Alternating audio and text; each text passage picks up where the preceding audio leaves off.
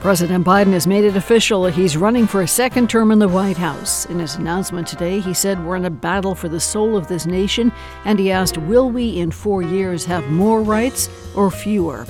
Biden's bid coming up on this Tuesday, April 25th. This is WBUR's All Things Considered.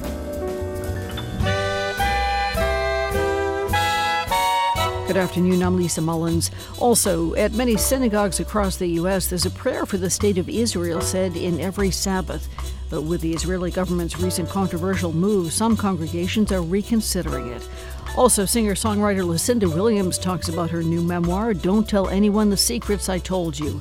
And parrots do a lot of talking, but when they're kept as pets, they can get lonely. Scientists, including from Northeastern and MIT, have found that having them video chat with other parrots can help.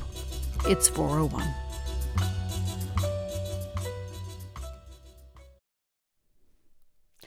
Live from NPR News in Washington, I'm Lakshmi Singh. President Biden is seeking re-election, and in his first remarks since making that announcement today, he spoke at a legislative conference for union workers and touted his administration's success in bolstering manufacturing in this country.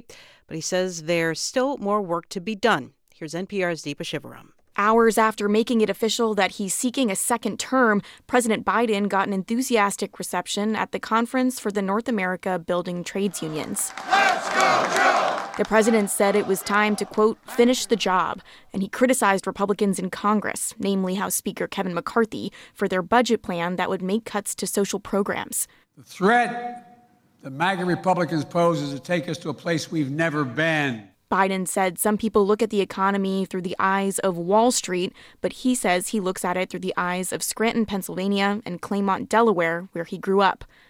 Deepa Shivaram, NPR News, the White House. Biden's announcement today could lead to a Biden-Trump rematch. Meanwhile, a civil trial involving former President Donald Trump is underway in New York. NPR's Ilya Meritz reports columnist E. Jean Carroll is accusing Trump of sexual assault and defamation. Safety is a big concern at this trial. There's a lot of security. Jurors who were questioned anonymously. They did not give their names. They were known only by their numbers, and that's how they'll be known throughout the trial, not only to the public, but also to the attorneys, to the parties, and to the judge. They will be escorted in and out of the building by vehicle. They'll be dropped at drop-off points, which are not shared with the public. All of this in an effort to really ensure their safety and ensure that this trial can run smoothly. NPR's Ilya Meritz reporting. Tributes are pouring in for Harry Belafonte, a champion of civil rights and revered actor and singer. He died today at the age of 96. NPR's Alana Weiss looks back at Belafonte's legacy. Belafonte brought a trademark calypso sound to American radio waves.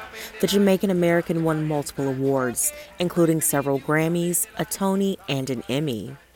Belafonte was a barrier-breaking star through the 1950s and 60s, a time when the civil rights movement was transforming the nation. Harry Belafonte was a confidant of the Reverend Dr. Martin Luther King Jr. and was active in social justice into his 90s. I've always been opposed to injustice, having been a victim of it. I've always been for women's rights, primarily because I saw what happened to my mother as a domestic and what happened to her as a woman. I've always been for people coming together. Alana Wise, NPR News. This is NPR. This is 90.9 WBUR. I'm Lisa Mullins. An Ashland woman and her 18-month-old daughter who were trapped in Sudan have safely traveled out of the country as the fighting continues there.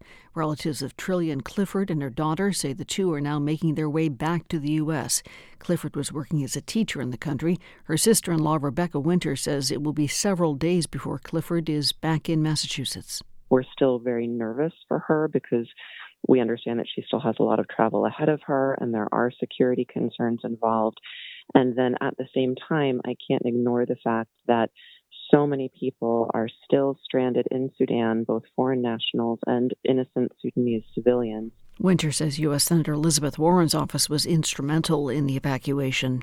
2 black runners groups whose cheer parties were blocked by Newton police at the Boston Marathon say they still want someone to take responsibility for what happened.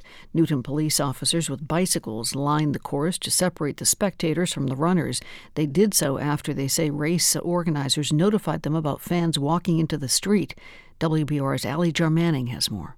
The Boston Athletic Association organizes the race and met with the groups last week. It said in a statement it could have done better to create an inclusive environment. And Newton's mayor says she wants to meet with the groups. But Liz Rock, leader of the running group Trailblazers, tells WBUR's Radio Boston that response hasn't been enough. I just want to hold someone accountable. I'm not sure who. I think it's multiple people who should be held accountable. But I'm just kind of angry and frustrated. The groups are working with civil rights attorneys, calling for an investigation into the police response. For 90.9 WBUR, I'm Ali Jarmanning. Leaders in the Worcester County town of North Brookfield will meet tonight to revisit a vote earlier this month that could put the kibosh on an upcoming Pride event. The Select Board initially gave the approval for the gathering, but 2 weeks ago it revoked that permission because the event included a drag show. The board ruled the show violated restrictions on adult entertainment. The ACLU has threatened to sue if permission for the show is not reinstated. In the forecast, lots of clouds around now. They should continue in the night tonight, maybe some showers off and on, down around 40 degrees. Tomorrow, partly to mostly cloudy, high temperatures in the mid-50s, which is where it is right now. 56 degrees in Boston at 4:07. We're funded by you, our listeners, and by WETA, presenting the new history TV series, Iconic America, Our Symbols and Stories, with David Rubenstein, airing tomorrow at 10 p.m. Eastern Time on PBS stations and streaming on the PBS app. This is All Things Considered from NPR News. I'm Melissa Block in Washington. And I'm Elsa Chang in Culver City, California. This time yesterday, we were telling you about the big expected announcement from President Biden. And today, he released a video to make it official. He is running for re-election in 2024. When I ran for president 4 years ago, I said we're in a battle for the soul of America. And we still are. The question we're facing is whether in the years ahead, we have more freedom or less freedom, more rights or fewer. It's a message that Democrats feel worked well for them during the midterms, putting abortion, voting rights, and democracy front and center. NPR White House correspondent Tamara Keith has more. In many ways, this announcement shouldn't come as a surprise at all. Biden has been saying he plans to run for re-election since his earliest days in office. In his first formal White House press conference back in March of 2021, Biden was pressed on his plans. No, the answer is yes. My plan is to run for re-election. That's my expectation. The questions kept coming in interviews and press conferences, in part because at 80 years old, Biden is already the oldest president in U.S. history. Many expected him to be a transitional figure, defeating former President Donald Trump and then clearing the way for the next generation of Democratic leaders. But Biden has also made it clear he isn't done. Let's finish the job. Biden repeated that line so many times in his State of the Union address, it was hard to miss the message. And although Biden's approval ratings have been underwater for most of his presidency, in today's hyper-polarized political climate, that may matter less than ever. That's according to Kristen Soltis Anderson, a pollster at Echelon Insights. Joe Biden may not have a ton of voters who are fired up for him, but that also may not be necessary if Republicans nominate a candidate who is extremely off-putting to a majority of the electorate. Like Donald Trump, for instance, who has embraced extremism and still denies the outcome of the 2020 election. The former president is expected to face a vigorous Republican primary, but he remains the GOP frontrunner. Biden has already beaten him once. And Jim Messina, who ran President Barack Obama's re-election campaign in 2012, says Biden now has a record to run on, one he doesn't get much credit for. Swing voters think about politics on average 4 minutes a week, and they don't know that he passed huge healthcare breaks and the largest payment on climate change in world history and lowered prescription drugs and got all these things done. We have to talk about that stuff. But there's still the age question. Messina says Biden put a lot of worries to rest with his State of the Union address delivered to the largest TV audience he's likely to see all year. He came out with energy, with focus, with a message, and just reminded everyone of the Joe Biden we all know and love. Then a couple of weeks later, he pulled off a high-stakes secret trip to Kyiv, Ukraine. 1 year later, Kyiv stands, and Ukraine stands. Democracy stands. The Americans stand with you, and the world stands with you. It was another show of vitality in the face of concern about Biden's age. He has been dismissed and discounted at every turn and still overperformed expectations. Liz Smith is a Democratic political consultant who worked for one of Biden's opponents in the 2020 presidential primary. And we saw a lot of the similar doubts raised about him in 2020, that he was too old to run for president, that he wouldn't be Democrats' strongest nominee, that he wouldn't be able to unify the party. And everyone was wrong. Being doubted and proving people wrong is a theme of Biden's long political career. Even with polls showing Democratic voters would welcome an alternative, the Democratic establishment has fallen in line. Smith and Messina say they doubt Biden will face any serious challenges for the nomination. Anderson says there's really only one thing that could stand in Biden's way. The only way that he does not stay the Democratic nominee for president through 2024 is if there is some kind of unfortunate concern with regards to his health or his family. As Biden has said, he is a believer in fate. And right now, the stars are aligned for him to sit back and watch the Republicans duke it out for a chance to challenge him. Tamara Keith, NPR News. Most states that ban abortion have exceptions for medical emergencies or for preserving the life of the mother. But since the Supreme Court overturned Roe v. Wade last June, there have been many cases where doctors weren't sure how to apply those exceptions. NPR's Selena Simmons-Duffin is here to tell us about how this is playing out in Oklahoma. Selena, hi. Hi, Melissa. So Oklahoma is a Republican-controlled state. It's got a governor who is staunchly opposed to abortion rights. What is the law there now? Well, there are currently 3 overlapping abortion bans with different definitions and exceptions, so it gets pretty confusing. One law comes with felony charges and up to 5 years in prison for providers, so the stakes for interpreting the laws correctly are real for doctors and hospitals. And one of the big issues is how to understand the life exception. And walk us through that. What is the confusion there about how to interpret that? It kind of seems like a simple thing at first, but it's actually not. So let me give you an example. J.C. Staten is 25. She's a stay-at-home mom of 3 in central Oklahoma. In February, she learned she had a type of molar pregnancy in which some of the tissue was cancerous. Her OBGYN told her she could hemorrhage or even die. Which is a terrifying prospect. What happened next for J.C. Staten? Well, she had trouble getting care. The treatment for a patient in her condition is a dilation and curettage, or DNC, which is an abortion procedure that clears pregnancy tissue from the uterus. Her OBGYN would not give her that treatment. She was transferred to another hospital and another, and no one would provide the DNC. At one hospital, J.C. Staten said staff told her this.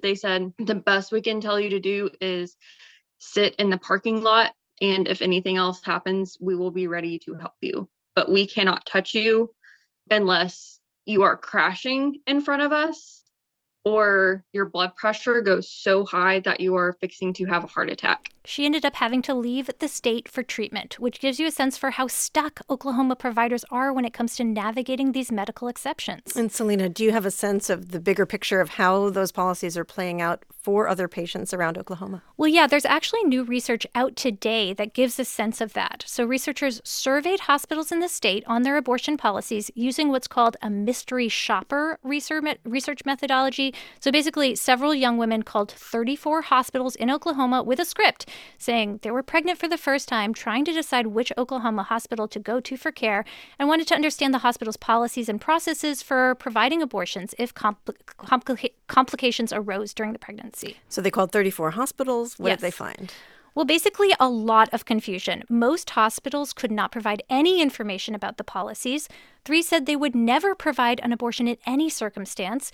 These researchers were also told some really concerning things. I talked to Dr. Michelle Heisler, professor at the University of Michigan and medical director of Physicians for Human Rights, who was one of the study's authors. in one of the hospitals, a person was trying to be reassuring, and she said, oh, well, in the case of a medical emergency, we would try to use the woman's body as an incubator to just try to keep the pregnancy going as long as possible. The full findings were published today, along with a commentary in the Lancet Medical Journal. And Selena, any response from hospitals in Oklahoma about those findings? Well, the Oklahoma Hospital Association did not provide anyone for an interview. Oklahomans for Life did not respond to my request for comment. There's ongoing legislation and court cases in Oklahoma, but it is a very conservative state, so it's not likely there will be significant changes to abortion laws there anytime soon. That's NPR's Selena Simmons-Duffin. Selena, thanks for your reporting. Thank you. 400 years ago, what may be the most significant book in the English language first appeared in print. If we didn't have this book, just the implications of that are really substantial. That's Emma Smith of the University of Oxford. She's talking about William Shakespeare's First Folio, a near-complete collection of 36 of the Bard's plays published 7 years after his death. If we didn't have this book, we wouldn't care about Shakespeare at all. Half of the plays would have just been lost. We wouldn't have Julius Caesar, we wouldn't have The Tempest, we wouldn't have Macbeth, and we wouldn't have all the kind of cultural significance that they have got. To commemorate the book's anniversary, a rare books dealer in London has collected a copy of the First Folio, along with the second, third, and fourth editions of the book. Smith got a preview. I'd never seen all those 4 17th century books open in the same place at the same time. And that's saying something. She's a Shakespeare scholar. The bookseller, Palm Harrington, also tracked down a first edition of Shakespeare's poems. And he put the whole lot of 5 books up for sale at $10.5 million. The First Folio is the priciest at $7.5 million. It's this very fresh and sort of vibrant copy. It's very authentic. It crackles as you open the paper. And he says that fresh condition is rare, especially for popular titles like Shakespeare's. Because it was read. It was read to death in a lot of cases. And they didn't have lighting. They used candles and candle wax strips on these books. And so damage can happen. But don't even think about giving these books the white glove treatment. We do not use white gloves. They are nasty and evil and harm books. So we wash our hands and they're dry.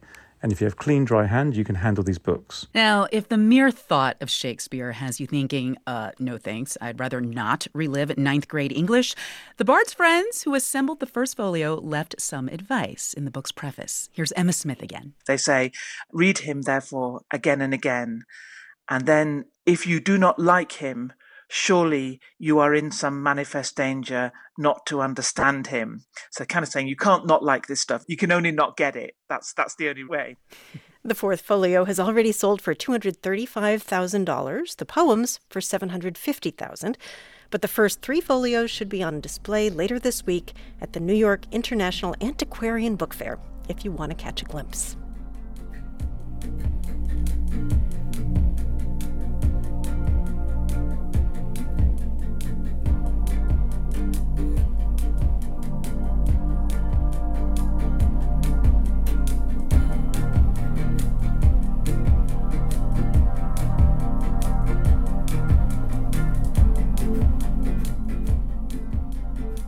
You're listening to All Things Considered from NPR News. This is 90.9 WBUR. I'm Lisa Mullins. Coming up in about 15 minutes on WBUR, an investigative report on the successes and failures of America's battle with COVID-19.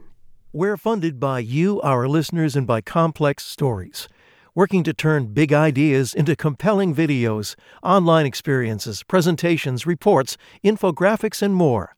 ComplexStories.com. And Sunbug Solar, helping to grow renewable energy in Massachusetts since 2009. To learn about solar energy employment opportunities, visit sunbugsolar.com. Stocks took a downturn today. The Dow lost about a full percent, S&P fell more than 1.5%, and the Nasdaq lost the most, nearly 2%. Spirit Airlines is expanding operations at Logan Airport in Boston. The discount carrier is adding nonstop flights from Boston to 5 cities. Service to Charlotte and Dallas begins in June. Trips to Los Angeles start in July. Spirit will add flights to Houston and Phoenix in August. It's 4:19. We're funded by you, our listeners, and by MFS. Their active 360-degree approach combines long-term investing with actionable insights and resources. Visit mfs.com/active360. And BG Catering Concepts, corporate and social event planning and catering for special occasions. bgcateringconcepts.com. 56 degrees now in the Boston area, cloudy, breezy, some sporadic showers through the evening hours, and then for the first part of the night tonight, down around 40 degrees tonight. Clouds lasting through the early morning tomorrow, then a sunny Wednesday, breezy, up around 54 degrees. For Thursday, some clouds gaining on the sun, still some bright spots though, holding to the mid-50s. This is WBUR.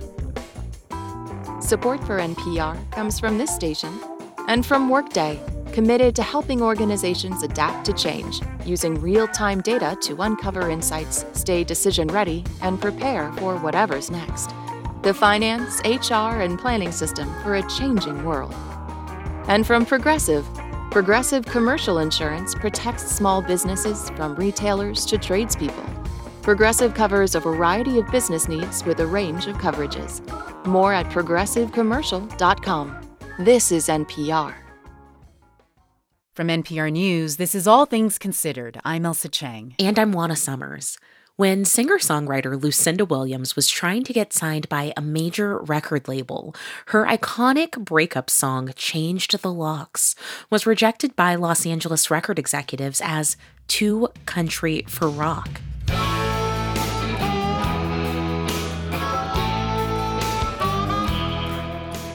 Then executives in Nashville passed on the song and Williams because, as they said, it was too rock for country.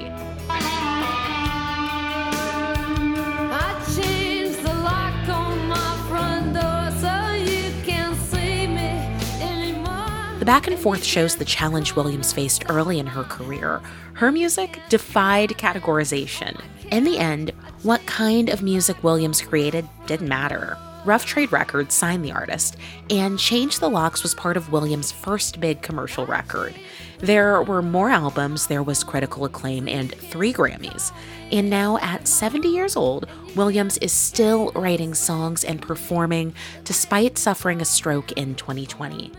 Lucinda Williams has also written a memoir, and she's with me now to talk about it. Welcome to All Things Considered. Thank you. I love your show. I listen to it all the time. Thank you for being here. Lucinda, I want to start by asking you about something that comes up in one of the first pages of your book, and it's a list of the places that you lived. And if I'm counting these correctly, that's 15 places by the time you were 20 years old.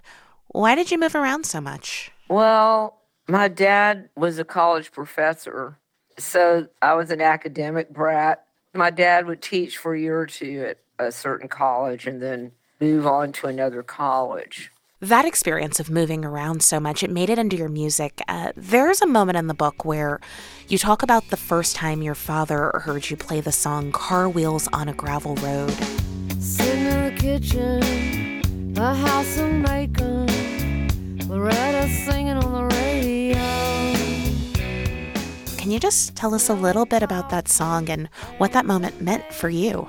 Yeah, that song is, you have to imagine it's life as seen through a child's eyes, trying to get ready to leave to go somewhere and trying to find, the keys and packing the suitcases and everything. The child in the back seat listening to voices in the front seat. Telephone poles, trees and wires, fly on by, car wheels on a gravel road. I was playing at the Bluebird in Nashville, and my father was in the audience, and I performed the song, and it was the first time he'd heard it, and I went backstage afterwards, and he told me how sorry he was. And I said, Dad, what do you mean? And he said, well, that new song you wrote, he said, you're the child in the back seat. And until that moment, I hadn't realized that I was writing about myself. He had recognized that. So it's kind of a bittersweet moment.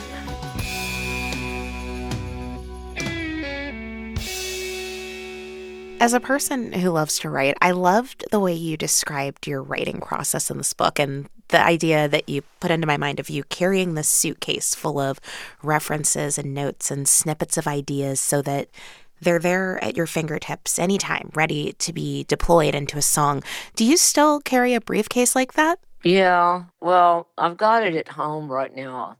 I had so many notes and miscellaneous pieces of paper with lines and everything on them that I finally decided to create these files for each separate song. So, like, I could pull out a file for a certain song that I wanted to work on some more. It just made it easier to access everything. I like, pen and paper. Can you let us in on an example of one of the notes that we might find in there? Well, might be a song that I started and haven't finished yet. I've worked on songs sometimes for a few years off and on, like Drunken Angel. That one took a long time. The sun came up, it was another day, and the sun went down, you were blown away. What made it take so long? I was trying to describe this particular person, and the thing is, when I go in to write about someone like, somebody who's maybe has a drinking problem and, is somewhat self-destructive or something like that, as the writer, I have to be compassionate. I've got to put some of myself in there. I don't want to sound judgmental. That takes a lot of thought and a lot of work for that to come across. Drunken angel, you're on the other side. Drunken angel, you're on the other side.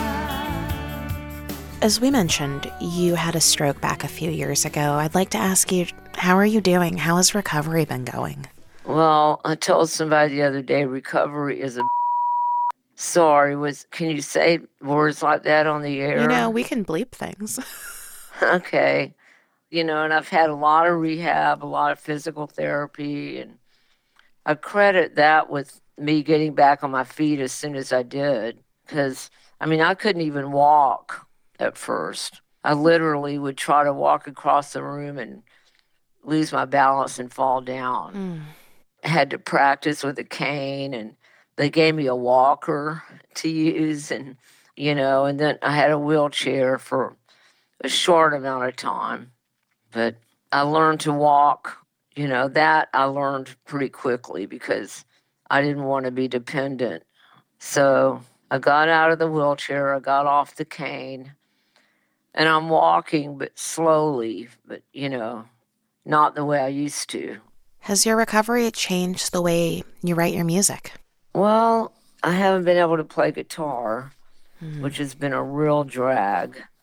I'm hoping that'll come back too, just like my walking did. But I'm still doing it. I'm still writing, and I'm still performing with my band. I just don't play.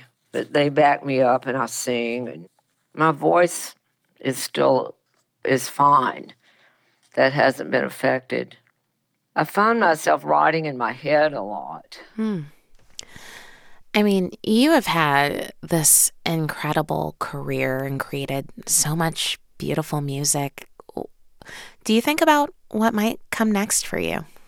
Well, like I mentioned, I'd love to be able to play guitar again like I was doing before. I would love to get back to the me that was before my stroke. I don't know if that'll ever happen, but that's what I would like to see.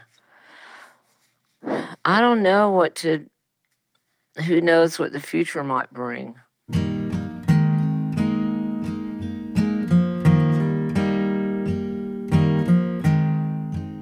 Lucinda Williams, her memoir, Don't Tell Anybody the Secrets I Told You, is out now. Lucinda, thank you so much for talking with us today. Thank you for having me. You're a man without truth, a man of greed, a man of hate, a man of envy and doubt. You're a man without a soul. All the money and the You're listening to All Things Considered from NPR News. This is 90.9 WBUR. Thanks for joining us this afternoon. Coming up on All Things Considered, lessons learned from the war on COVID. That's coming up in about 6 minutes. After that, the lonely parrots of video chats. Should be overcast overnight tonight, a little bit damp, scattered showers around, down about 40 degrees. Tomorrow making it back up to the mid-50s, a bit cooler than usual this time of year. Should be mainly sunny, though, and then for Thursday, still in the mid-50s with sunshine, but some clouds mixing in as well. 56 degrees under cloudy skies in the Boston area. This is 90.9 WBUR. News headlines are coming up next. We're funded by you, our listeners, and by Cambridge Naturals, a local source for health and wellness since 1974, in Cambridge, Brighton, and at cambridgenaturals.com.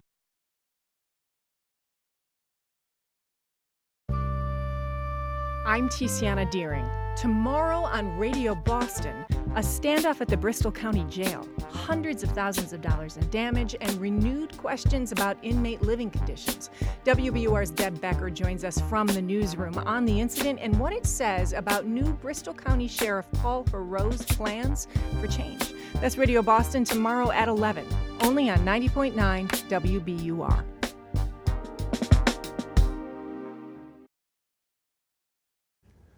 Live from NPR News in Culver City, California, I'm Dwayne Brown. President Biden says he's officially running for re-election 4 years to the day after he launched his 2020 campaign. Biden spoke today to a crowd of union supporters about his agenda to create good-paying union jobs and bring back manufacturing to help boost the middle class. I wouldn't be standing here. I wouldn't have been elected to the United States Senate in the state that was a right-to-work state initially, were it not for American union labor. Biden announced earlier today via video casting this next run as a fight for personal freedoms, where he linked images of the riots at the U.S. Capitol with protests over the Supreme Court decision overturning abortion rights.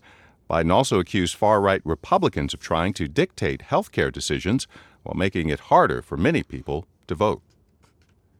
A new NPR PBS NewsHour Marist poll finds that former President Donald Trump has a strong hold on the Republican base. NPR's Domenico Montanaro says that points toward a potential rematch with President Biden. The survey of almost 1,300 people found that 71% of Republicans think Trump should be president again. And even if he's found guilty of a crime, almost 2/3 of Republicans still say they'd vote for him. It shows why Trump is considered the frontrunner for the GOP nomination once again. But there's a huge disconnect when taking voters of all parties into account. Overall, 2/3 of respondents say they do not want Trump to be president again. That includes a whopping 68% of independents. That all makes it hard to see how Trump loses the nomination, but shows he's got a lot of work to do to put together a winning coalition in a general election. Domenico Montanaro, NPR News, Washington. Stocks finished broadly lower on Wall Street with the biggest drop in more than a month today. The Dow lost 344 points, down more than 1%. Tech-heavy NASDAQ down nearly 2%. This is NPR. This is 90.9 WBUR. I'm Lisa Mullins. There's a new chapter in the debate over the MCAS, that is the standardized test for Massachusetts school students. A group is formed to defend the exam against critics who say the test is too high stakes and slanted to favor whiter and wealthier communities. WBUR's Max Larkin has more. The new group of education reform advocates and educators is rallying around the test. Voices for Academic Equity sees room for improvement, like offering the MCAS in multiple languages and using AI to grade it more quickly.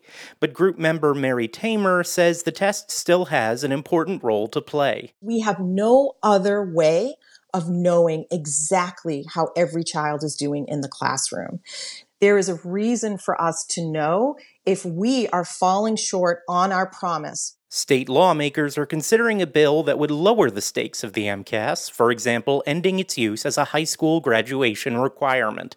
For 90.9 WBUR, I'm Max Larkin. The Food and Drug Administration has given accelerated approval to a new drug made by a Cambridge tech company to treat a rare form of ALS, or Lou Gehrig's disease.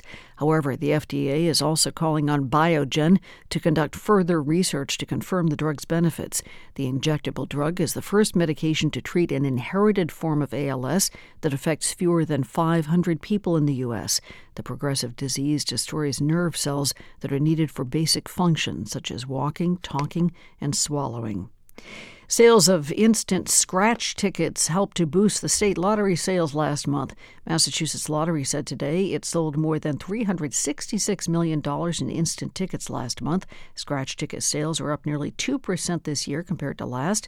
The lottery's net profit is up 8% over last year. This is WBUR. The forecast is coming up. We're funded by you, our listeners, and by Grogan & Company, fine art and jewelry auctioneers, whose spring auction weekend is May 6th and 7th. Learn more at groganco.com. Clouds thickening over the next several hours. Chance of light rain should fall to about 40 overnight. Tomorrow we could wake up to clouds, then sunshine breaks through. Should get back to the mid-50s. Partly sunny on Thursday, stuck in the mid-50s, which is where it is now, 54 degrees at 4:35. Support for NPR comes from this station and from Bank of America, offering access to resources and digital tools designed to help local to global companies make moves for their businesses. Learn more at bankofamerica.com/bankingforbusiness. And from Indeed, committed to helping businesses attract, interview, and hire candidates. Businesses can invite candidates to apply, then schedule and conduct virtual interviews all in one place. Indeed.com/NPR.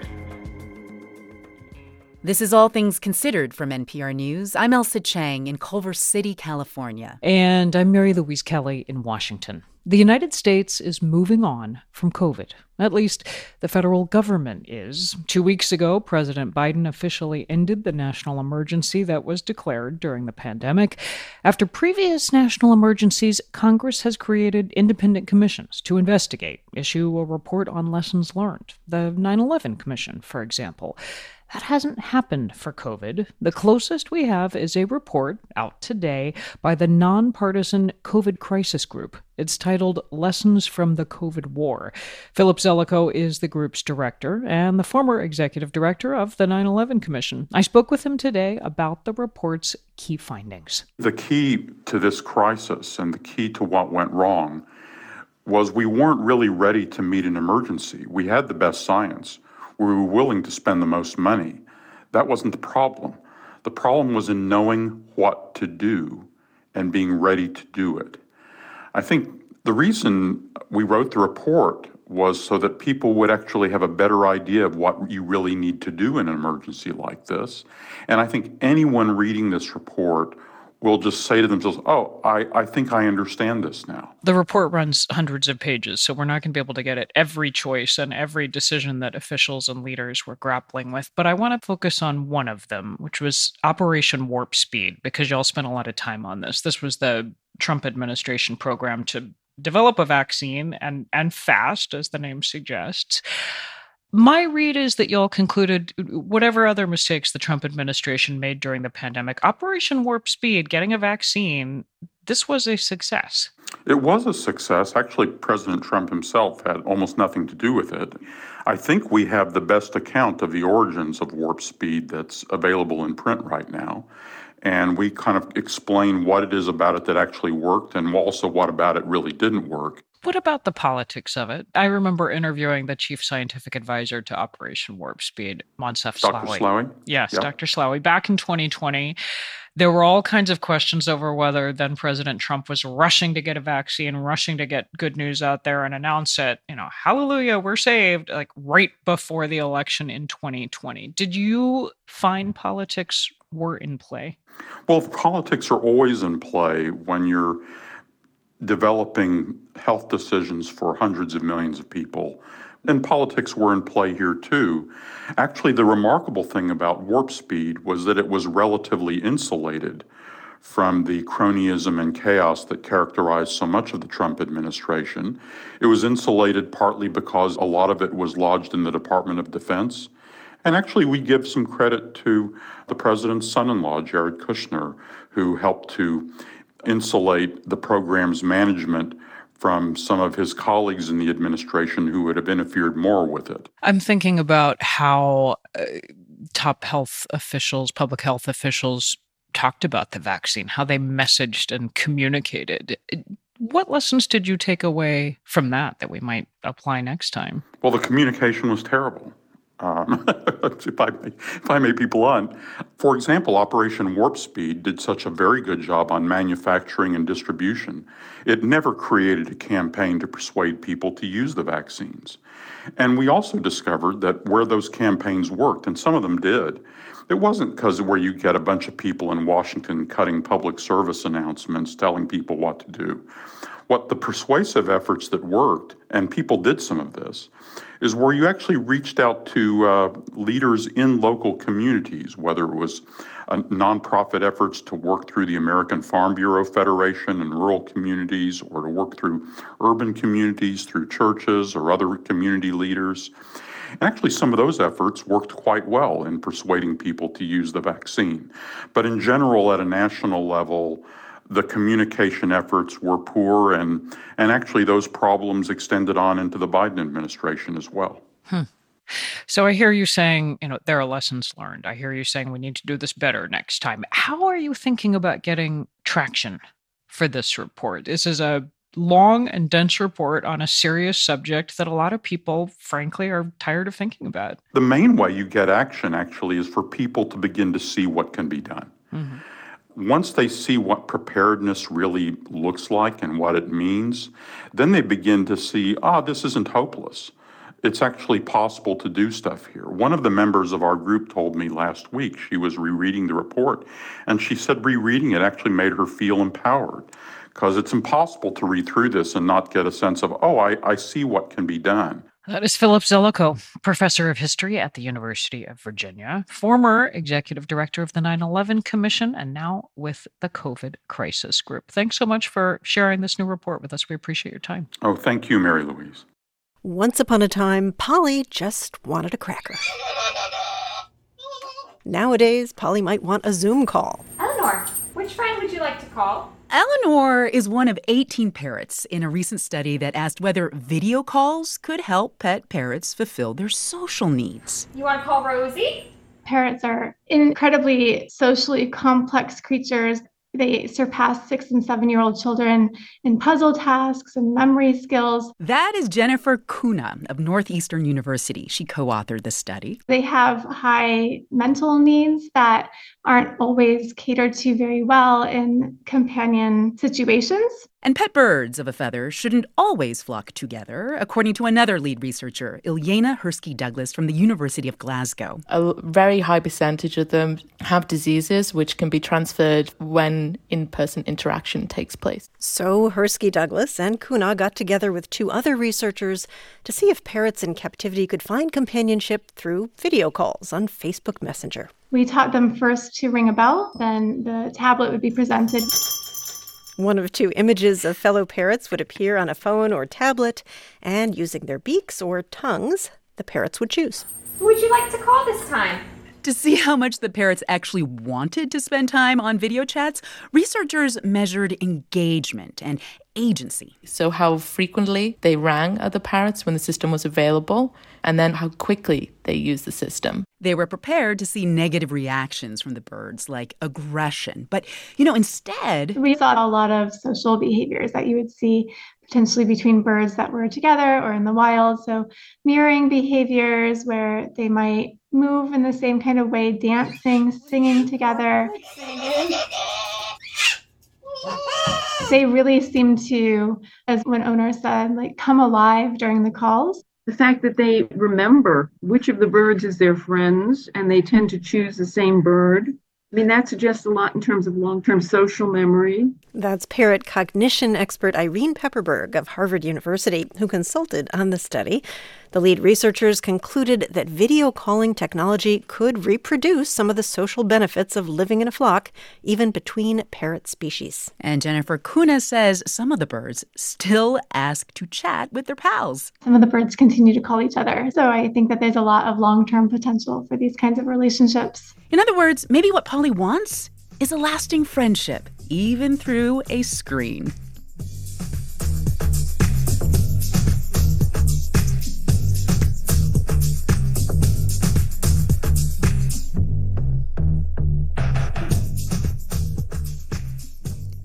You're listening to All Things Considered from NPR News. Israel is observing its 75th Independence Day against a politically charged backdrop. In recent months, tens of thousands of Israelis have protested the new far-right government and its attempt to weaken the independence of Israel's judiciary. Here in the U.S., some Jewish communities are figuring out what it means to support Israel at a time like this. Dina Pritchett reports. Every Sabbath, after the Torah is read at the Park Avenue Synagogue, the congregation offers a prayer for the state of Israel. Avinu, Avinu, Sheba Shamayim. It's a prayer written just after Israel's founding that synagogues around the country have been reciting for decades, for the safety and security of the country and the wisdom of its leaders. I can't imagine a Jewish identity without Israel at its core. Elliot Cosgrove is the congregation's rabbi. My Judaism has a whole series of values: to know the heart of the stranger, that each and every person is created equally in the divine image. And he says what's happening in Israel right now does not reflect those values. Cosgrove's congregation is not activist or anti-establishment. This is the Park Avenue Synagogue. But while there are, of course, a range of opinions about Israel, even moderate mainstream Jews, those who used to see criticizing Israel as a form of anti-Semitism, are starting to speak out. I think this is a moment. The democratic part of that sacred relationship, Jewish and democratic, seems to be on the altar. So for most of Israel's history, the idea of Israel being a liberal, humanistic country, at least in principle, was largely true. That's not true anymore. Shaul Magid teaches Jewish studies at Dartmouth College. Israel is a different country than it was 25, 30, 40 years ago. And I don't think it's going to go back to that. This is a country that had a labor government until the late 70s.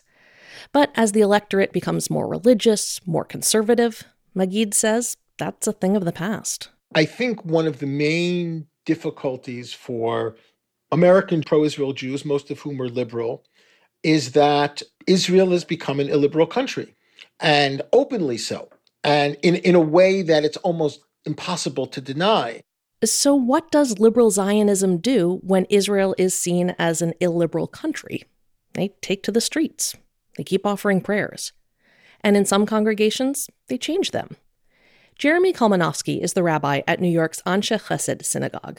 I do not believe that the terms Shlach orcha v'yamitcha, God send your illumination and your truth, belongs in the same sentence with ministers who have taken such a overtly racist and ultra-nationalist and aggressive tack. These are politicians who have called for an annexation of the West Bank, supported attacking a Palestinian village, advocated for full immunity for all soldiers.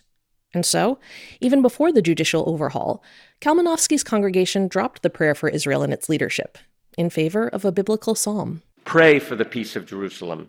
May those who love you be at peace. I'm still Zionist. I still love and support Israel, but I am making a liturgical protest from a community that needs to say something in response to a very dangerous turn in the government. Although they have made different liturgical choices, Rabbi Kalmanovsky and Park Avenue's Rabbi Cosgrove both point out that the Israeli national anthem is called Hatikva, the hope. And they, like many American Jews, hope for an Israel they can fully support. Although on the eve of Israel's 75th birthday, many are finding that hope a little hard to hold. For NPR News, I'm Dina Pritchett. You are listening to All Things Considered from NPR News. This is 90.9 WBUR. Coming up on All Things Considered in the music world, what's the difference between drawing inspiration from something and stealing it? We'll hear about a major musical copyright trial that began this week. And in about 15 minutes, we'll remember the singer, actor, and human rights activist who broke racial barriers, Harry Belafonte, who died today at 96. It's 4:48.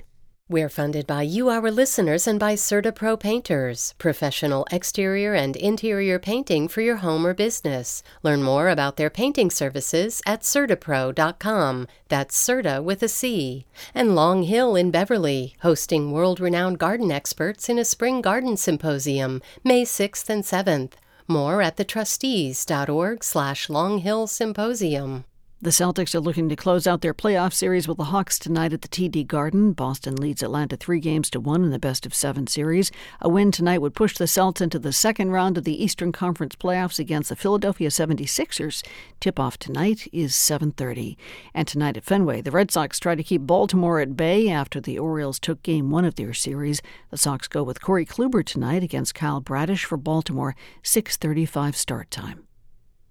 WBUR supporters include Museum of Science. Maneuver through mind-bending illusions, 3D puzzles, and kinetic play at the new traveling exhibit, Mazes and Brain Games. Coming soon. MOS.org.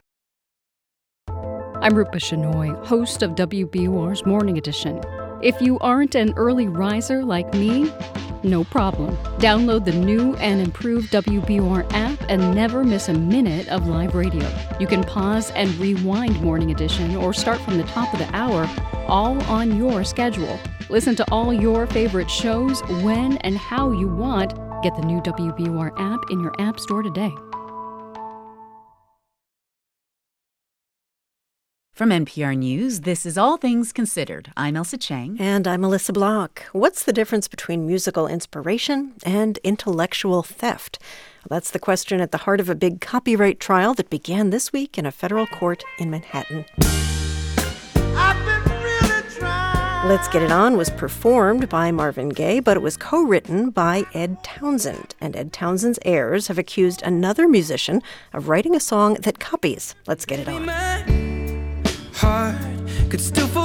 That's Thinking Out Loud by the British musician Ed Sheeran. Adrian Ma and Waylin Wong from our daily economics show The Indicator from Planet Money explain why this case of Ed v. Ed should matter to music lovers everywhere. When she was just a kid, Jennifer Jenkins thought she might grow up to be a musician. I had dreams of being a rock star. I played the piano, played the violin, played the flute, was not terribly good at any of them. Jennifer became a law professor, but she is still a music nerd. She specializes in music copyright law, and she still plays piano. And so Jennifer seemed like the perfect person to explain how music copyright infringement cases, like the case of the two Eds, get decided. She says to understand this case, you have to go back to 1946 to a case called Arnstein versus Porter. Now, the Porter was Cole Porter, famous composer of various show tunes and jazz standards like Night and Day. Hey. Night and Day. Oh, yeah, love some Ella Fitzgerald. So, Cole Porter, a household name. Ira Arnstein, on the other hand? He was an unsuccessful songwriter. And he had what one commentator called persecution mania. He was just completely convinced that people were stealing his music, even though they probably weren't. And so if you look through the history of music copyright cases, you'll see all these cases called Arnstein versus this and Arnstein versus that. Most of Arnstein's lawsuits got tossed out as baseless, but his lawsuit against Cole Porter would go down in legal history because in that case, the court came up with this two-part test for determining music copyright claims. The first question the jury would have to decide: are the similarities between these two songs, are they a complete coincidence? Or is there enough to justify an inference that copying occurred? If a defendant never heard the plaintiff's song, then any similarity between the two is just a coincidence, and that's a defense in a copyright case. Though probably not in Ed Sheeran's case. And not just because Let's Get It On is like a super-duper famous song, but also because during this concert several years ago, Ed Sheeran was in the middle of playing his song Thinking Out Loud, and then briefly switched into...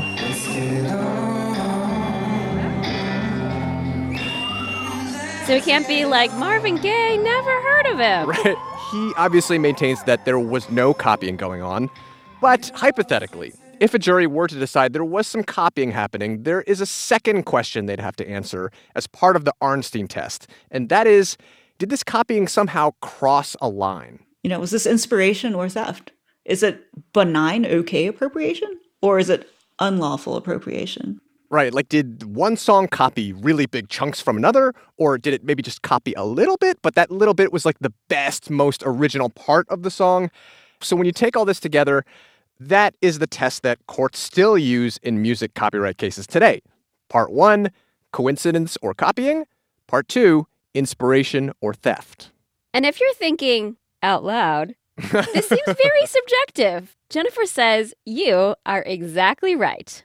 The weird thing in music cases is there's often no authoritative text that tells us what we're even talking about, what the music even is. Typically, the judges or the jurors don't have musical backgrounds. And so who do they rely on to tell them what we're even talking about? That's the forensic musicologist. The forensic musicologist. Aside from the musicians in the cases, forensic musicologists are low-key the stars of any music copyright trial. And their title might conjure images of like a CSI detective dusting for fingerprints and collecting DNA. And it turns out it's kind of like that. These forensic musicologists are experts in music theory who can break down and analyze every little piece of a song. In the case of the two Eds, both sides have their own forensic musicologists. It's probably important to mention here that forensic musicology is not a precise science. And for that reason, Jennifer says the arguments that get made in these cases can get a little fudgy. Like, for example, with Let's Get It On and Thinking Out Loud, they may have different melodies and lyrics and instrumentation, but the plaintiff nevertheless argues that these songs share a key similarity. So in the background of Let's Get It On is this chord progression.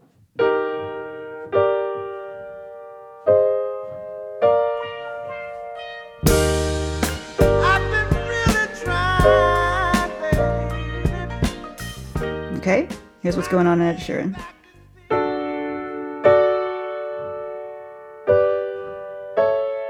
Baby, my heart could still fall as hard at 23. That's what this case is about.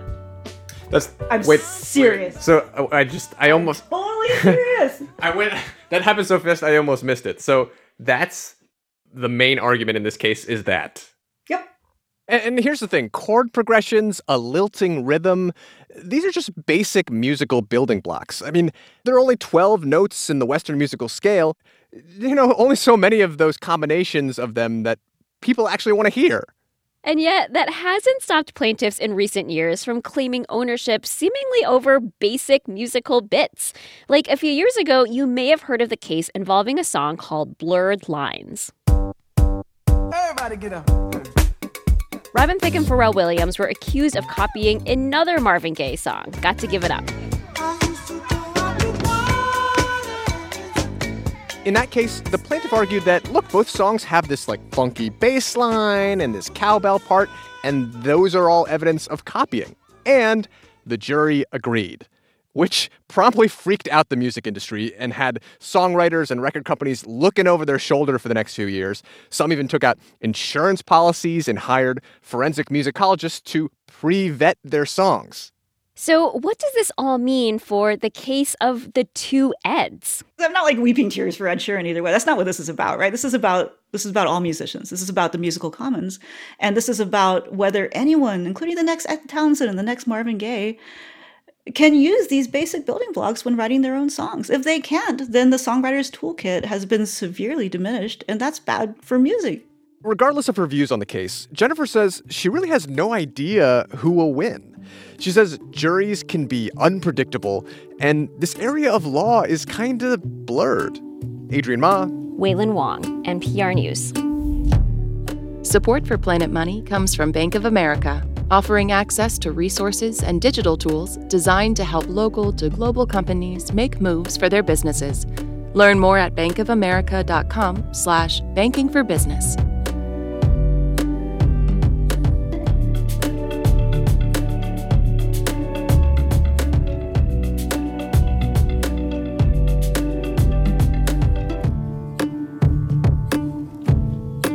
You're listening to All Things Considered from NPR News. Support for NPR comes from this station and from Rice University, where challenging convention, exploring new ideas, and making a positive impact is central to how they define unconventional wisdom. More at unconventional.rice.edu. From Procter & Gamble, maker of Align Probiotic, a daily supplement to support digestive health, containing a probiotic strain developed by gastroenterologists with 20 years of research. More at alignprobiotics.com. From Fisher Investments team of specialists tailor portfolios to each client's long-term goals. Learn more at fisherinvestments.com. Investments in securities involve the risk of loss. And from the Doris Duke Foundation. This is 90.9 WBUR. Check out a new podcast from WBUR in partnership with the Marshall Project. Violation explores America's opaque parole system through a decades-old murder case. You can hear Violation wherever you get your podcasts. Pretty cloudy out there now. Breezy, some sporadic showers through the evening, and for the first part of the night tonight, about 40 degrees. And for tomorrow, sunny, breezy, up around 54 degrees. We're funded by you, our listeners, and by MFS. Their active 360-degree approach combines long-term investing with actionable insights and resources. Visit mfs.com/active360. I'm Morning Edition executive producer Dan Guzman. This is 90.9 WBUR FM Boston, 92.7 WBUA Tisbury, and 89.1 WBUH Brewster. Listen anytime with our app or at WBUR.org. WBUR, Boston's NPR news station.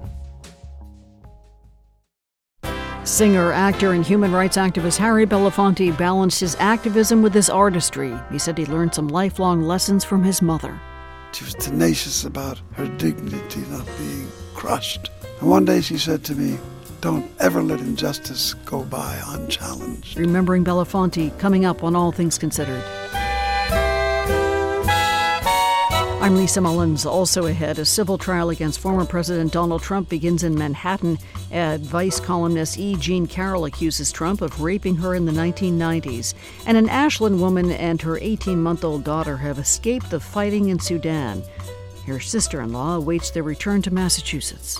We are so relieved that Trillian and Alma are out of Khartoum and across the border of Sudan.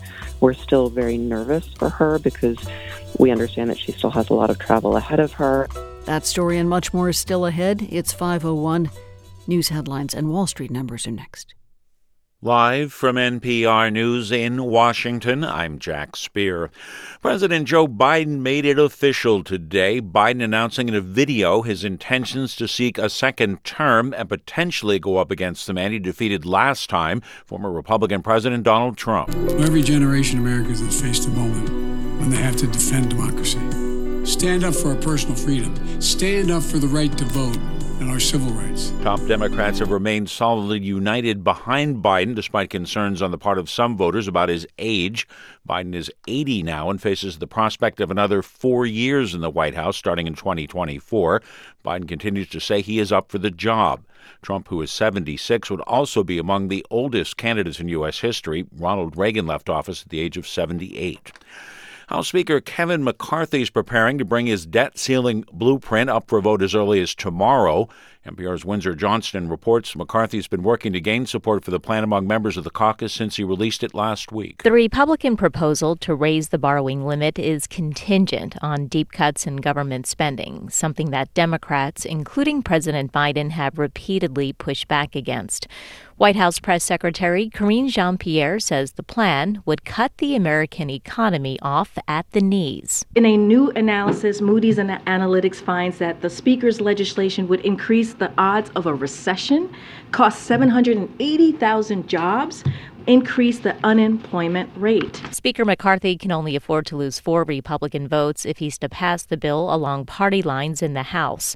The White House has repeatedly said that a strings-attached debt ceiling bill is a non-starter. Windsor Johnston, NPR News, Washington. McDonald's and General Motors both posted profits in the first 3 months of this year, but as NPR's Scott Horsley reports, that did not stop the two companies from announcing job cuts. Many customers are still gobbling up Big Macs and fries despite higher prices. McDonald's says sales from existing restaurants were up more than 12% in the first quarter compared to a year ago. Despite that strong performance, McDonald's laid off hundreds of corporate employees this spring and set aside $180 million for severance payments. In other drive-through news, General Motors says it expects continued strong demand for cars and trucks this year after a 19% jump in first-quarter profits. GM also offered buyouts to about 3,000 white-collar workers. Scott Horsley, NPR News, Washington. The federal government is saying today it will not hesitate to crack down on harmful business practices associated with artificial intelligence.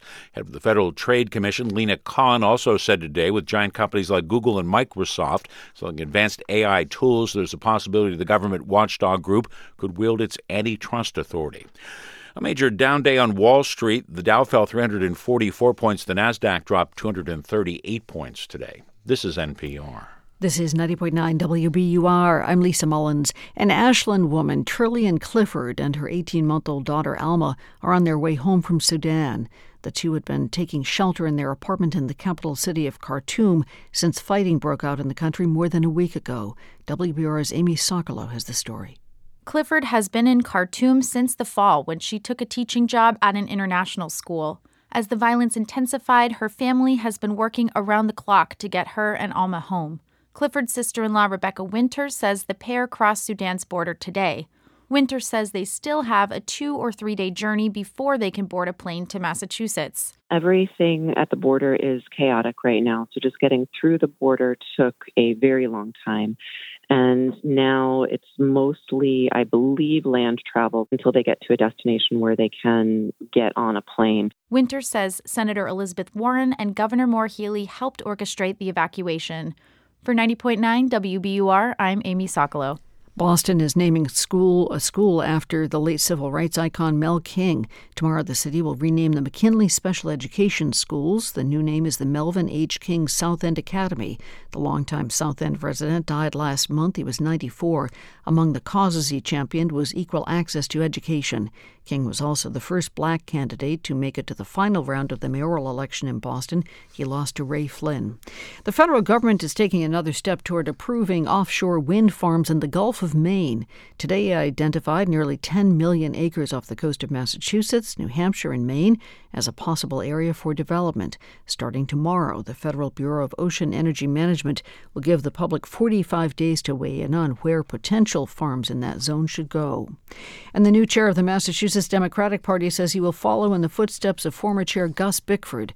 Steve Kerrigan of Lancaster was elected the new state Democratic Party chair last night. Kerrigan says he wants to make the party strong and ensure candidates have the resources they need. There's room for engagement at all levels with young voters and seniors, with organized labor, and with communities of color, or urban communities, etc., to engage them in what it means to be a Democrat. Kerrigan says first on the party's agenda is to ensure the state's all-Democratic congressional delegation is reelected in 2024. In the forecast, 54 degrees in the Boston area. Some passing showers this evening and overnight tonight, down around 40 overnight. For tomorrow, partly to mostly sunny skies, highs back in the mid-50s. 54 degrees in Boston at 5:07. We're funded by you, our listeners, and by Heather Sturt Haga and Paul G. Haga, supporting African Wildlife Foundation, working to ensure wildlife and wild lands thrive in modern Africa. Learn more at awf.org. This is All Things Considered from NPR News. I'm Elsa Chang in Culver City, California. And I'm Melissa Block in Washington. We learned today that the singer, actor, and human rights activist Harry Belafonte died this morning at his home in New York City. The cause of death was congestive heart failure, according to a family representative. He was 96 years old. Harry Belafonte broke racial barriers. He balanced his activism with his artistry in ways that made people around the world listen. NPR's Elizabeth Blair has this appreciation. Style, class, and charisma. That was Harry Belafonte.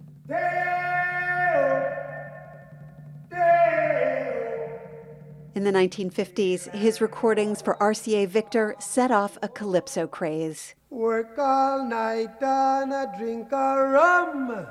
Daylight come and we want go home. With his good looks, his shirt unbuttoned to his chest, audiences, black and white, adored Belafonte at a time when most of America was still segregated. He was born in Harlem. His parents were from the Caribbean. His mother, a domestic worker, took him back to her native Jamaica, where he absorbed the island's culture. In 2011, he told NPR the Banana Boat song was inspired by the vendors he heard singing in the streets. The song is a work song. It's about men who sweat all day long, and they are underpaid. And they're begging for the tallyman to come and give them an honest count. Count the bananas that I've picked so I can be paid. 6 foot, 7 foot, 8 foot bunch. Daylight come and we want go home. When people sing and delight and dance and love it, they don't really understand unless they study the song. That they're singing a work song, that's a song of rebellion. And that song of rebellion was a smash. The album Calypso held a spot at the top of Billboard's album charts for several weeks in 1956. Years earlier, Harry Belafonte dropped out of high school and joined the Navy. After serving in World War II, he was working as a janitor's assistant when someone gave him tickets to a performance at the American Negro Theater. He was riveted. He started training there alongside Sidney Poitier and Ruby Dee. He started singing in clubs. Pretty soon, he had a recording contract. Shake, shake, shake, Sinora, shake your body line. Shake, shake, shake, Sinora, shake it all the time. In 1954, he won a Tony Award for acting in a musical called John Murray Anderson's Almanac. He starred in movies and appeared on TV variety shows. In 1959, he was given a one-hour show on CBS, The Revlon Review. Tonight with Belafonte had dance numbers, folk songs, and both black and white performers. Havana Gila, Havana Gila, Havana Gila, they Mr. Havana Gila. The program won an Emmy Award, the first for an African American. Revlon asked him for more shows. According to Belafonte, Southern CBS stations complained about its integrated cast. In interviews, he said he was asked to make it all black. He says he refused and left the show. Belafonte was one of Dr. Martin Luther King Jr.'s most trusted friends. In 1963, he helped organize the Freedom March on Washington, where King delivered his I Have a Dream speech. Clarence Jones, who helped draft the speech, told WHYY's Fresh Air that it was Belafonte who explained to them how to use the power of television. He said, you have to look at this as a media event, not just as a march. And so, for example, Harry was responsible for assembling what was called the celebrity delegation, a lot of celebrities from Hollywood and performing artists. And he was very firm that they should sit in a certain strategic part on this podium because he knew that the television cameras would pan to them, would look to them. And so he wanted to be sure that they were strategically situated so that in looking at the celebrities, they'd also see a picture of the march and the other performers. We hold these truths to be self-evident, that all men are created equal. When Dr. King was held in a Birmingham jail, Harry Belafonte raised money to bail him out. Coretta Scott King wrote in her autobiography, "Whenever we got into trouble or when tragedy struck, Harry has always come to our aid, his generous heart wide open." This is Belafonte at a 1966 benefit concert for Dr. King. Everybody, Matilda, sing the chorus. Matilda, sing the music. Matilda, take me money and run, including the audience. Matilda, everybody, Matilda. Matilda, take me money and run, just the audience. Throughout his career, Belafonte received numerous honors for his humanitarian work and the arts. He helped organize Nelson Mandela's first trip to the U.S. after he was released from prison. He was also an outspoken critic of people in power, including President Obama, who he once chastised for not showing enough concern for the poor. He singled out African-American artists Jay-Z and Beyoncé, telling an interviewer they've turned their back on social responsibility. Jay-Z used his next album to respond. I'm just trying to find common ground. For Mr. Belafonte, come and chop it down. Mr. Dayo, Major fail. Respect these youngins, boy, it's my time now. The two men eventually made up. Harry Belafonte was an activist well into his 90s. He told NPR that was something he learned from his mother. She was tenacious about her dignity not being crushed. And one day she said to me, she was talking about coming back from a day when she couldn't find work, fighting back tears, she said, "Don't ever let injustice go by unchallenged." As his best friend Sidney Poitier once put it, Harry Belafonte always raised his voice against the dark. Elizabeth Blair, NPR News.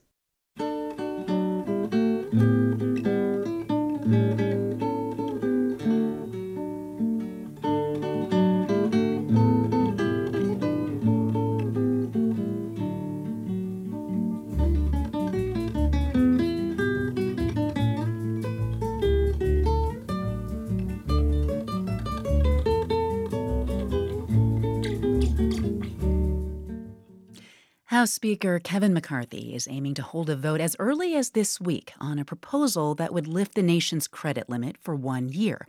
In exchange, he is asking for spending cuts and Republican policy changes to federal assistance programs like food stamps. But the path to this proposal actually becoming law is really steep. NPR politics reporter Jimena Bustillo is here to explain. Hi, Jimena. Hey there. So who exactly would be affected by these changes that Speaker McCarthy's proposing to food stamps? Well, to start, 41 million people receive food stamps. And if these changes were to be enacted, older people who now qualify for food stamps would be affected. So this first provision that we're talking about is in the McCarthy bill that was unveiled last week would raise the age limit on those subject to work requirement tracking. Currently, adults ages 18 to the day they turn 50 who do not have children and are considered, quote, capable, have to show that they're working 20 hours a week in order to get food stamps. If they stop work or don't work enough hours for 3 consecutive months, then they lose the benefit. McCarthy effectively wants to raise that age limit to 55, increasing the number of people subject to the work requirement. The second provision that is related deals with food stamp changes and the degree to which states can use discretionary exemptions to protect people from this time limit. Now, we should note that McCarthy is still trying to get members of his own conference to support his bill, and he could make changes to any of the policy before it comes to the floor for a vote. And President Biden has also threatened to veto the bill. And I understand that it's not only Democrats who are concerned, but also nutrition advocates, right? Like, tell us more about that. Yeah, nutrition advocates, Democrats, including the president himself, largely oppose this proposal because they're arguing that it would take people off of the program without doing anything to increase their chances of getting a job. Here's Ellen Vollinger of the SNAP director for the Food Research and Action Center. It's a strategy that is only certain to take food away from people. It is not going to improve their employability or their prospects in the labor market. Vollinger argues that often the food benefit is being given because a person is not able to make enough money on their own to sustain themselves. And especially for those ages 50 to 55, a 3-month time limit to find a job can be stringent. One would expect also that as you're looking in your 50s, that there are greater labor market barriers. It's not uncommon to hear about whether it's age discrimination or people who have had a career doing certain things all of a sudden when that career ends and having to shift to something else and come up with a different skill set. So the job search can take longer for people. And this is not a new debate, right? Republicans have long wanted to limit the amount of people who are on what they consider welfare programs. In fact, Republican lawmakers were already eyeing making changes to work requirements in the 2023 Farm Bill negotiations that are currently also being discussed. Right. Okay. So this Farm Bill that will be taken up soon by Congress for a vote, a majority of the funding in there does go to food stamps, right? So what are Republicans saying about that as those negotiations are also ramping up? Right. The Farm Bill is up for renewal this year, and it's this once every 5 years bill that does govern the rules of food stamps. So who qualifies, who doesn't, who's in, who's out. And some Republicans have already come out in favor of more strict work requirements. Senate Agriculture Ranking Member John Bozeman of Arkansas says he wants to see work requirements handled in the debt limit, however, instead of the Farm Bill. So that is a integral part of their debt limit discussion. So I think the reality is that that will be worked out or fought during that process. But he does support McCarthy's idea of raising the age limit. Now, we have to keep in mind that the specific bill is unlikely to pass, but the idea could find a home in other legislation. That is NPR's Jimena Bustillo. Thank you, Jimena. Thank you.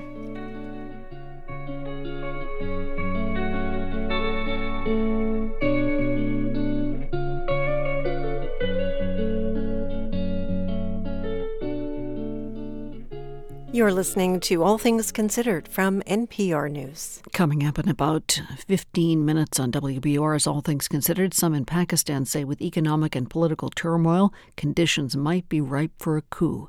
That story and much more still ahead. We're funded by you, our listeners, and by Cambridge Naturals, with customer service specialists available daily to help with your health and wellness questions in Cambridge and Brighton and at cambridgenaturals.com. A downturn for stocks today on Wall Street. The Dow lost about a full percent. S&P fell more than 1.5%, and the Nasdaq lost the most, nearly 2%. New data show Boston, Cambridge, and Newton led the state in job growth between February and March. The total number of jobs in the area rose by 1% over the last year. Cape Cod and the North Shore had the largest job gains in the state. Marketplace has business news coming up at 6:30. It's now 5:19. WBUR supporters include Waterstone, a new luxury independent and assisted living community with social and wellness programs and fine dining on Watertown Street in Lexington. WaterstoneLexington.com. If you're used to watching TV when and how you want, well, you can do the same thing now with listening to the radio. You can pause and rewind live radio with the new WBUR app. Download it at the App Store. In the forecast, generally cloudy skies into the night tonight. Some showers as well, down around 40 degrees overnight. Not a lot of change for tomorrow. Isolated showers, especially in the afternoon, partly to mostly sunny skies. And then Thursday, about equal on the sunshine and clouds. Showers possible again, still in the mid-50s. This is WBUR in Boston. Support for NPR comes from this station and from Bank of America, offering access to resources and digital tools designed to help local to global companies make moves for their businesses. Learn more at bankofamerica.com/bankingforbusiness. And from Indeed, a hiring platform committed to helping businesses of all sizes. Businesses can invite candidates to apply, then schedule and conduct interviews in one place. Indeed.com/NPR. This is All Things Considered from NPR News. I'm Elsa Chang. And I'm Melissa Block. Back in 2017, Jean Twenge started a firestorm in the field of psychology. Twenge studies health metrics across generations in America. When she looked at data for the Gen Z generation, who are now teenagers and young adults, she saw signs of a mental health crisis on the horizon. Rates of depression, anxiety, and loneliness were rising quickly. She had a hypothesis about the cause: smartphones and social media. Smartphones were used by the majority of Americans around 2012, and that's the same time loneliness increases. That's very suspicious. That's Twenge speaking on this program back in 2017. At the time, many of her colleagues didn't agree with her. They thought she had way too little data to make such claims, and that she was unnecessarily causing a panic. Well, now, 6 years later, Twenge is back with a new book. As NPR's Michaeline Ducleff reports, science is finally catching up with her. Twenge's new book is called Generations. In it, she analyzes the mental health of 5 generations going all the way back to 1925. She shows quite clearly that in the past decade, for Gen Z, the way teens spend their time outside of school has fundamentally changed. Take, for instance, hanging out with friends face to face. For 30 years, the time that teens spent socializing this way stayed pretty steady. But then in 2010, it nosedived. It's just like a black diamond ski slope, just straight down these really, really big changes. At the same time, social media use began to soar. A poll from the Pew Research Center finds that about 95% of teens now use some social media, and about a third say they use it constantly. And this is not a small number of people either. In the most recent data, 22% of 10th grade girls spend 7 or more hours a day on social media. That's like they're not doing anything else besides going to school, right? Yep, that's correct. Not surprisingly, with all this screen time, Twenge finds that teens are getting much less sleep than they did a decade ago. Today, nearly half of high school seniors sleep less than 7 hours a night. Kids in that age group are supposed to be getting 9 hours a night. And this is a really serious problem. Sleep is absolutely crucial for physical health and for mental health. Not getting enough sleep is a major risk factor for anxiety and depression and self-harm. And unfortunately, all those mental health problems have continued to increase. Across the board, since 2010, there have been increases in anxiety, depression, loneliness. And it's not just symptoms, it's also behaviors, things like emergency room visits for self-harm, for suicide attempts and completed suicides. All of those increased for teens. All of these changes coincide with what may be the most rapid uptake in a new technology in human history, the uptake of smartphones and social media. Twenge has hypothesized for years now that they're connected. Chris Said is a data scientist with a PhD in psychology from Princeton. He has also worked at Facebook and Twitter and agrees that the timing is hard to ignore. Social media was just like a nuclear bomb on teen social life. I don't think there's anything in recent memory or even distant history that has changed the way that teens socialize as much as social media. But the timing doesn't answer the critical question. Does social media cause teens to become depressed? Scientists have published many studies addressing this question, but Said says here's the thing people don't realize. In these studies, they haven't been using or really even had the proper tools to answer the question. So the findings have been all over the place, murky, noisy, inconclusive, and confusing. This is a very hard problem to study. And when you use tools that can't fully answer the question, you're going to get weak answers. So I think that's one reason why really strong evidence didn't show up in the data, at least early on. But now, scientists have better tools. Over the past few years, several high-quality studies have come out that can directly test whether or not social media causes depression. And the picture is getting clearer. Matthew Jensko is an economist at Stanford University. He says the best study just came out last November. It's from scientists at the Massachusetts Institute of Technology. I really love that paper, and I think that paper is probably the most convincing thing I have seen. In the study, researchers took advantage of what was really a once-in-a-lifetime opportunity: the rollout of Facebook on college campuses way back in 2004 to 2006. When Facebook was introduced, it exploded so quickly. Everybody on campus had it in a very short period of time. But not every campus got Facebook at the same time. The rollout was staggered. And the staggered rollout is experimental gold. It allowed scientists to measure how the mental health of students changed on a campus as many students started using social media. We're talking about hundreds of thousands of students on over 300 campuses. You're looking at the impact of Facebook being introduced to an entire university. The researchers could also track students' mental health because at the time, colleges were administering a national survey about mental health with questions about concrete behaviors. Things like visits to the university health system for mental health and medications and things like that. What they found was almost immediately after Facebook arrives, there's an uptick in many mental health issues like depression and anxiety. The researchers estimate that Facebook caused about 2% of college students to become depressed. That would mean more than 300,000 more young adults suffering from depression. I think that shows clear effects. It's really credible. Of course, there are limitations. For starters, it's Facebook, which teens are using less and less. And it's a very early version of Facebook.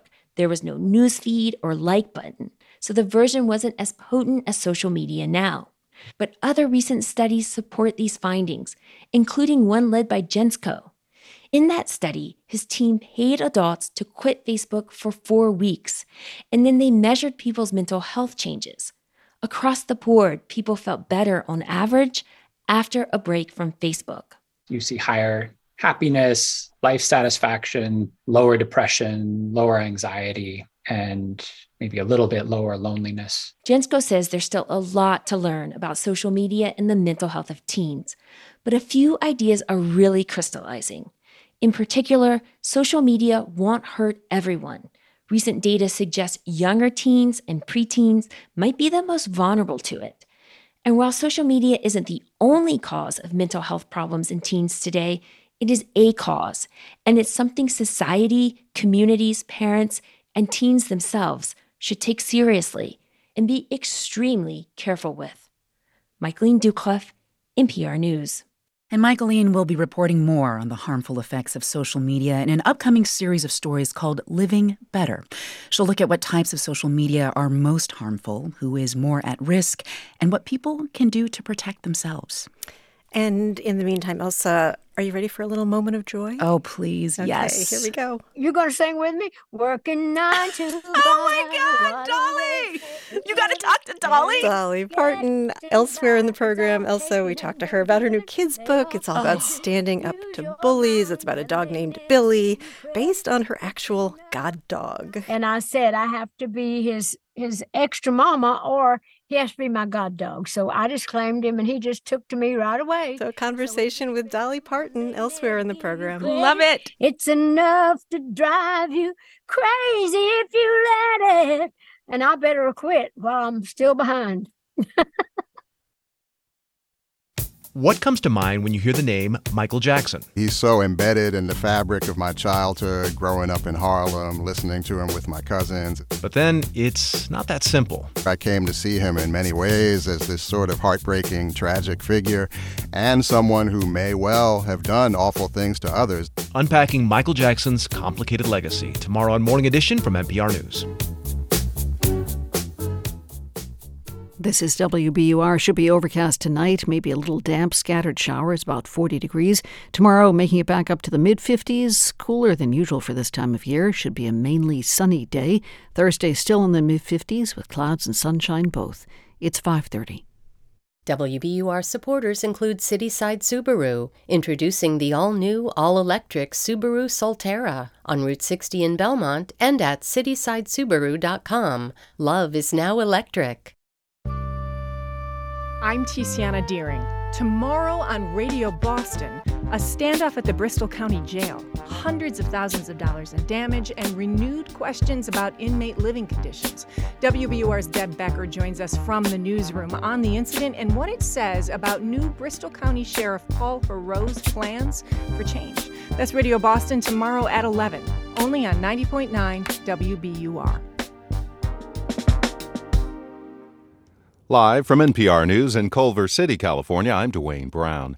In New York City, a civil trial involving former President Donald Trump and a former advice columnist got underway today. This nearly 30 years after she says Trump raped her in a luxury department store dressing room. E. Jean Carroll is expected to testify during this trial. Although Trump wasn't in court today, security remains tight in and around the area. Here's NPR's Ilya Meritz. Safety is a big concern at this trial. There's a lot of security. Jurors who were questioned anonymously. They did not give their names. They were known only by their numbers, and that's how they'll be known throughout the trial, not only to the public, but also to the attorneys, to the parties, and to the judge. They will be escorted in and out of the building by vehicle. They'll be dropped at drop-off points, which are not shared with the public. All of this in an effort to really ensure their safety and ensure that this trial can run smoothly. Ilya Meritz in New York City. The South African government says it wants to quit the International Criminal Court. Kate Bartlett tells us that ruling party's stance against the ICC also highlights the country's controversial alliance with Russia and Vladimir Putin. South African President Cyril Ramaphosa says his party believes the International Court treated some countries unfairly, which is why it has long wanted to pull out. Yes, the governing party, the African National Congress, has taken that decision that it is prudent that South Africa should pull out of the ICC. The ANC has close ties to the Kremlin and has refused to condemn the Russian military invasion of Ukraine. Putin is invited to South Africa later this year for a meeting of the BRICS nations, Brazil, Russia, India, China, and South Africa. If he attends, Pretoria is obliged to arrest him for You're listening to NPR News. This is 90.9 WBUR. I'm Lisa Mullins. Two black runners groups whose cheer parties were blocked off by Newton police at the Boston Marathon say they still want somebody to take responsibility for what happened. Newton police officers with bicycles lined the course in front of the group along the marathon course. As a result, fans could not get close to their friends who were running. Police say they made the move after race organizers notified them about fans walking into the street. WBUR's Ali Jarmanning has more. The Boston Athletic Association organizes the race and met with the groups last week. It said in a statement it could have done better to create an inclusive environment. And Newton's mayor says she wants to meet with the groups. But Liz Rock, leader of the running group Trailblazers, tells WBUR's Radio Boston that response hasn't been enough. I just want to hold someone accountable. I'm not sure who. I think it's multiple people who should be held accountable. But I'm just kind of angry and frustrated. The groups are working with civil rights attorneys, calling for an investigation into the police response. For 90.9 WBUR, I'm Ali Jarmanning. An Ashland woman and her 18-month-old daughter who are trapped in Sudan have safely left the country as fighting continues there. Relatives of Trillian Clifford and her daughter Alma say the two are now making their way back to the U.S. Clifford was working as a teacher in Sudan. Her sister-in-law, Rebecca Winter, says it'll still be several days before Clifford is back in the Bay State.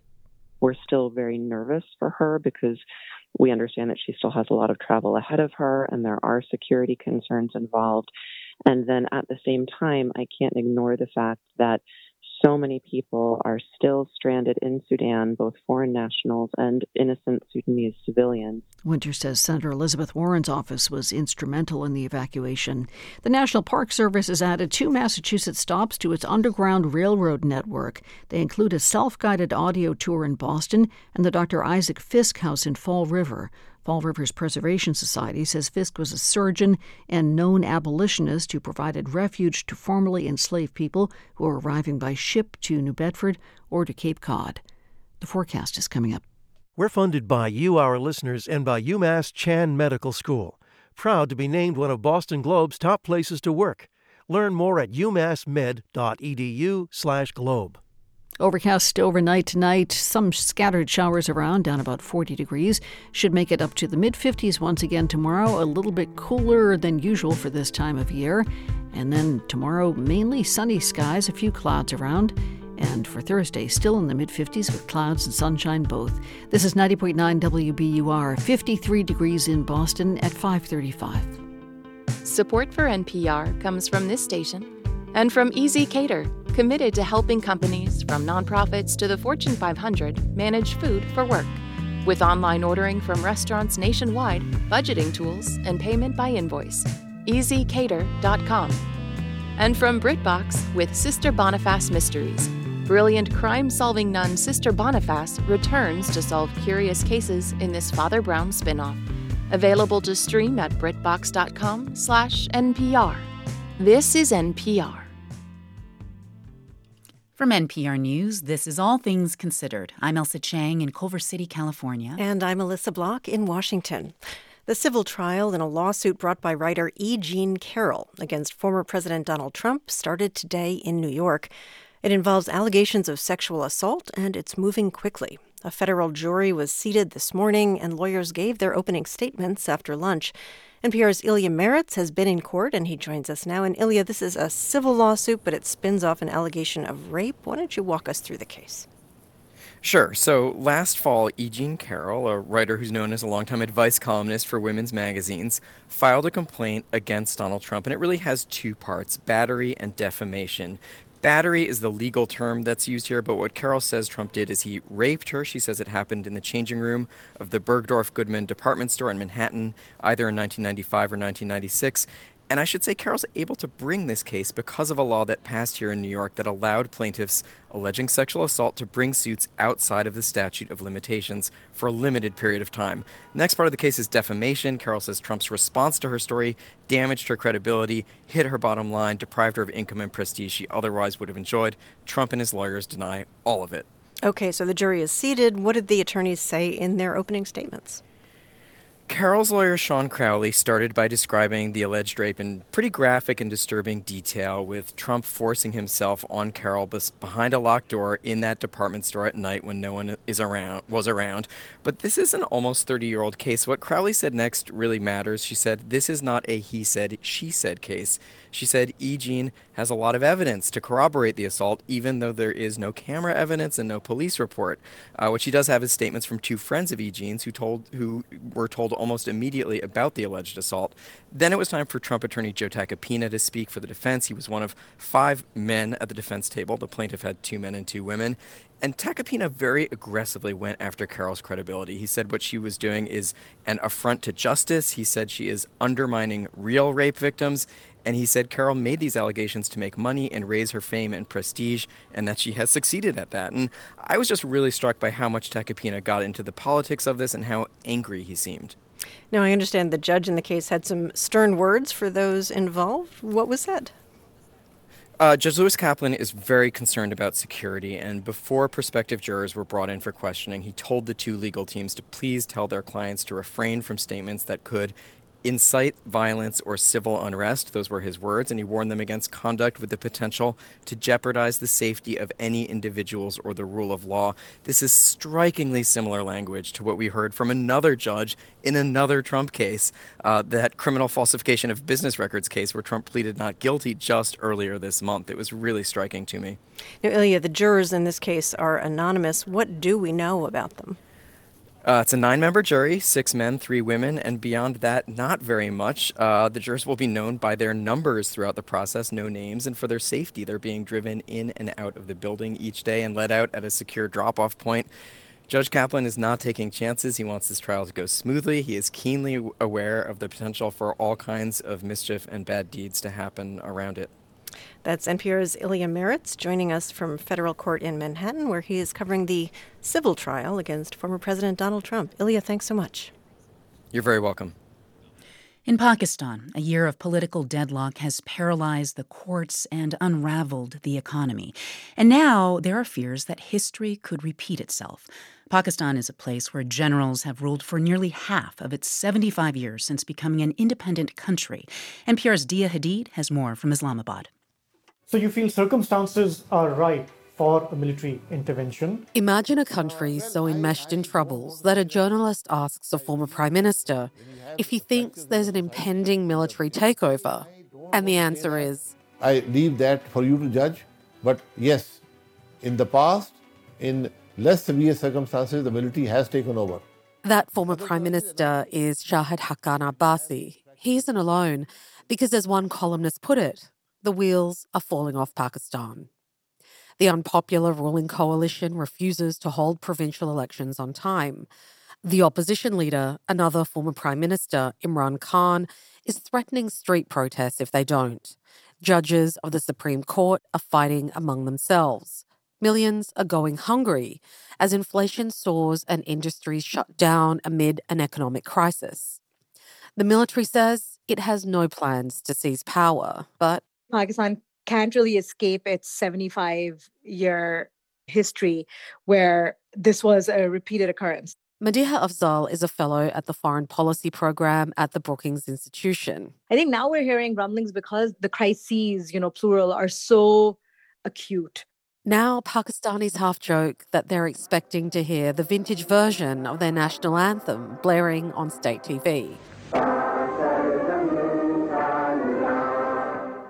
Followed by a general promising to save the country. But that hasn't happened in Pakistan since the last military ruler stepped down a decade and a half ago. Since then, the country's been ruled by civilians who've handed power to each other through the ballot box.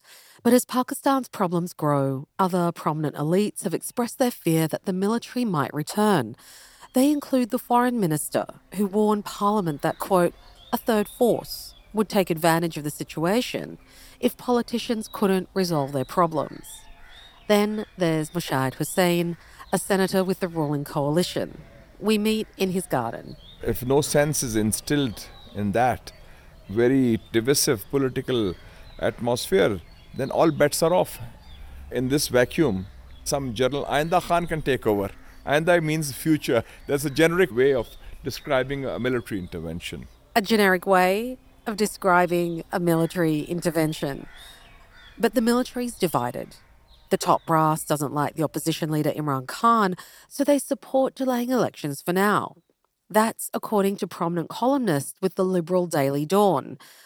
Her name is Arifa Noor, and she says the military has its own problems because the lower rank and file in the military itself supports Imran Khan. So does Pakistan's middle classes, a constituency that was once firmly with the army. This time, if you hold a coup, there will be very few people welcoming that coup because a lot of them now feel that Imran Khan is a better choice for Pakistan. A man who once ran Pakistan's powerful military intelligence agency agrees. Javed Ashraf Qazi says for now, the army is looking to the Supreme Court to try resolve Pakistan's deadlock. There is still hope that the crisis would be solved without the military intervention.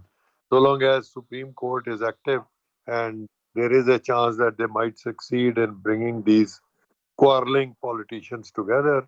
But what if these efforts fail? That's the question asked by political economist and columnist Niaz Mortaza.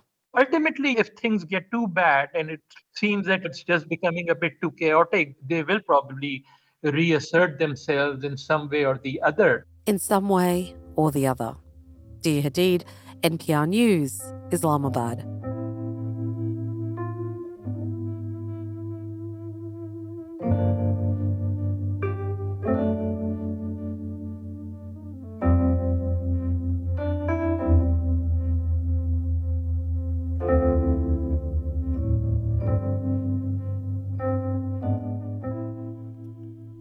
You are listening to All Things Considered from NPR News.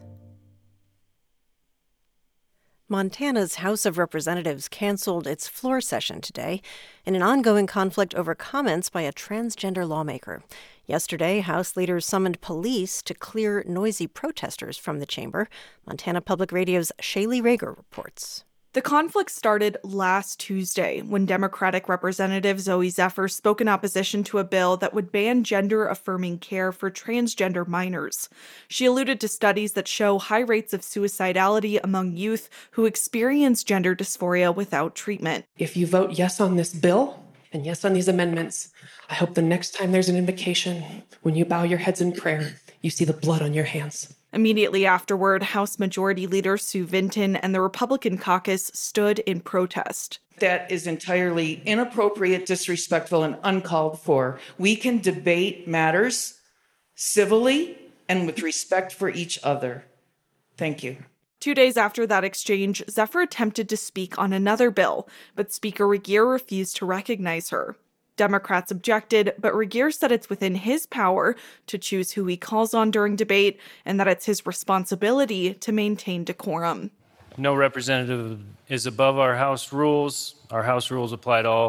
100 representatives will take this to the board. Most Republican lawmakers agreed, and twice last week voted to uphold the block on Zephyr's speech. She's not been allowed to speak on any bills since.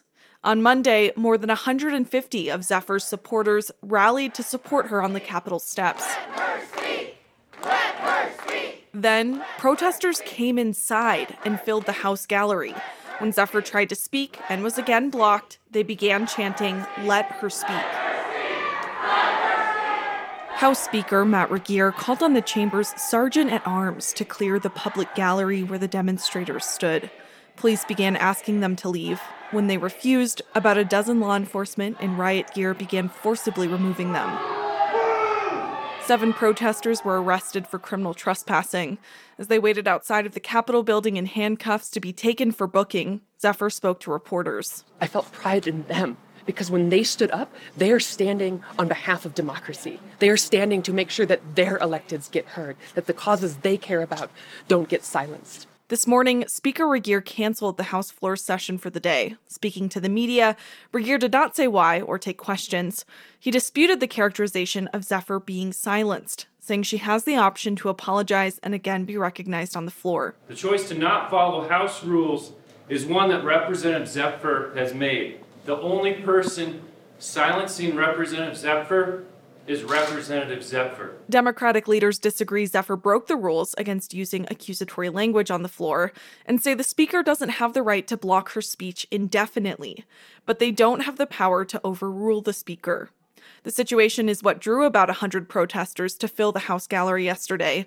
They contend their protest was nonviolent, but Speaker Regeer called it a riot and said it was a dark day in the State House.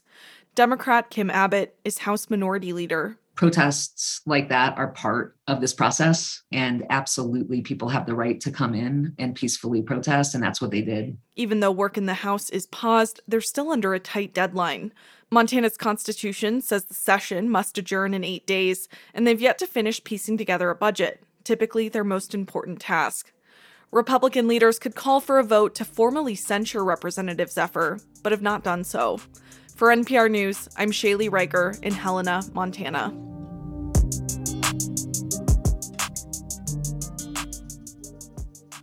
This is All Things Considered from NPR News.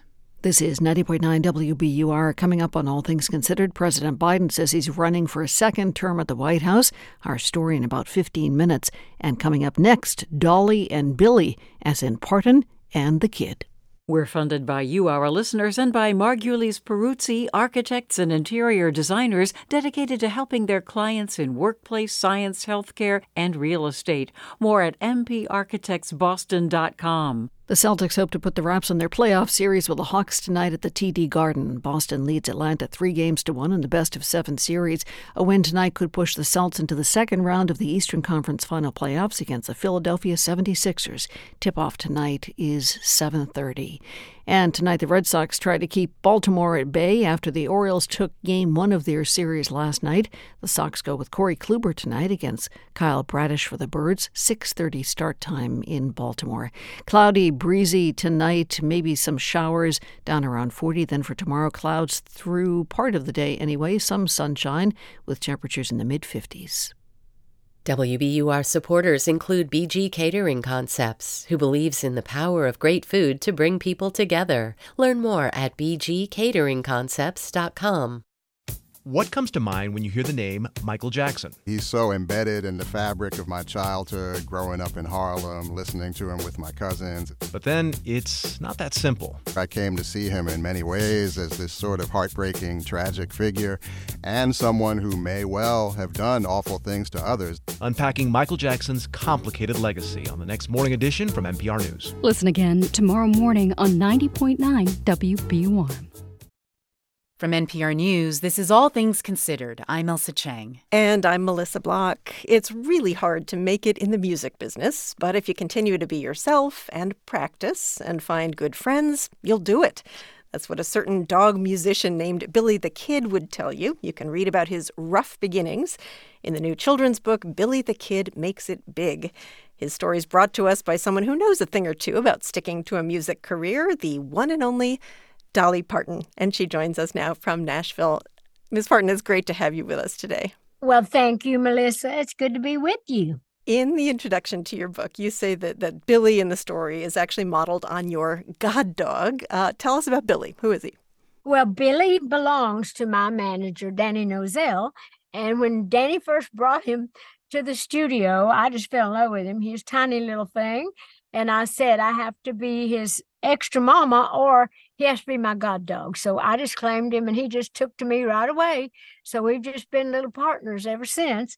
And I have all these wonderful little stories I even tell about Billy to my little nieces and nephews. You wouldn't believe what Billy did today. Billy did this, Billy did that. And so we got the idea that maybe I should write books with Billy from his viewpoint. So it has the music in it. It's about confidence and about standing up to bullies and that sort of thing. So it's really got a lot of meaningful things, I think, for children.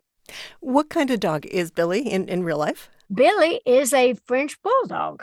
A French bulldog. And there's a picture of you with him. He's pretty cute. He's got those ears that stand straight up. In the book, he's wearing a red and white bow tie, looking very stylish. Well, he likes to dress up, especially when he's auditioned for a show like he does in the book. He's got his little guitar, which I kind of based loosely on my first little guitar, which was a little baby Martin guitar. And then, of course, he's got to dress up and be ready for country music because it's a story about him coming to Nashville, trying to make it in the business and being discouraged, feeling sad, and meeting some friends that gave him confidence. And they were all kind of in it together, all there for the same reasons and just keeping on with their dreams. And they wound up winning the contest. You know, that idea of standing up to bullies or, overcoming people who mock you or make fun of you, I'm thinking it's a theme that runs through a whole bunch of your music. And I was listening to the first song that you recorded way back in 1959. You were 13 years old. And it's a song you wrote. It's called, and it's appropriate for this conversation, it's called Puppy Love. Let's hear a little bit of it. Puppy love, puppy love, puppy love. They all call it puppy love. I'm old enough now to kiss and hug, and I like it. It's puppy love. You still remember it? Oh, of course. I sing it on stage.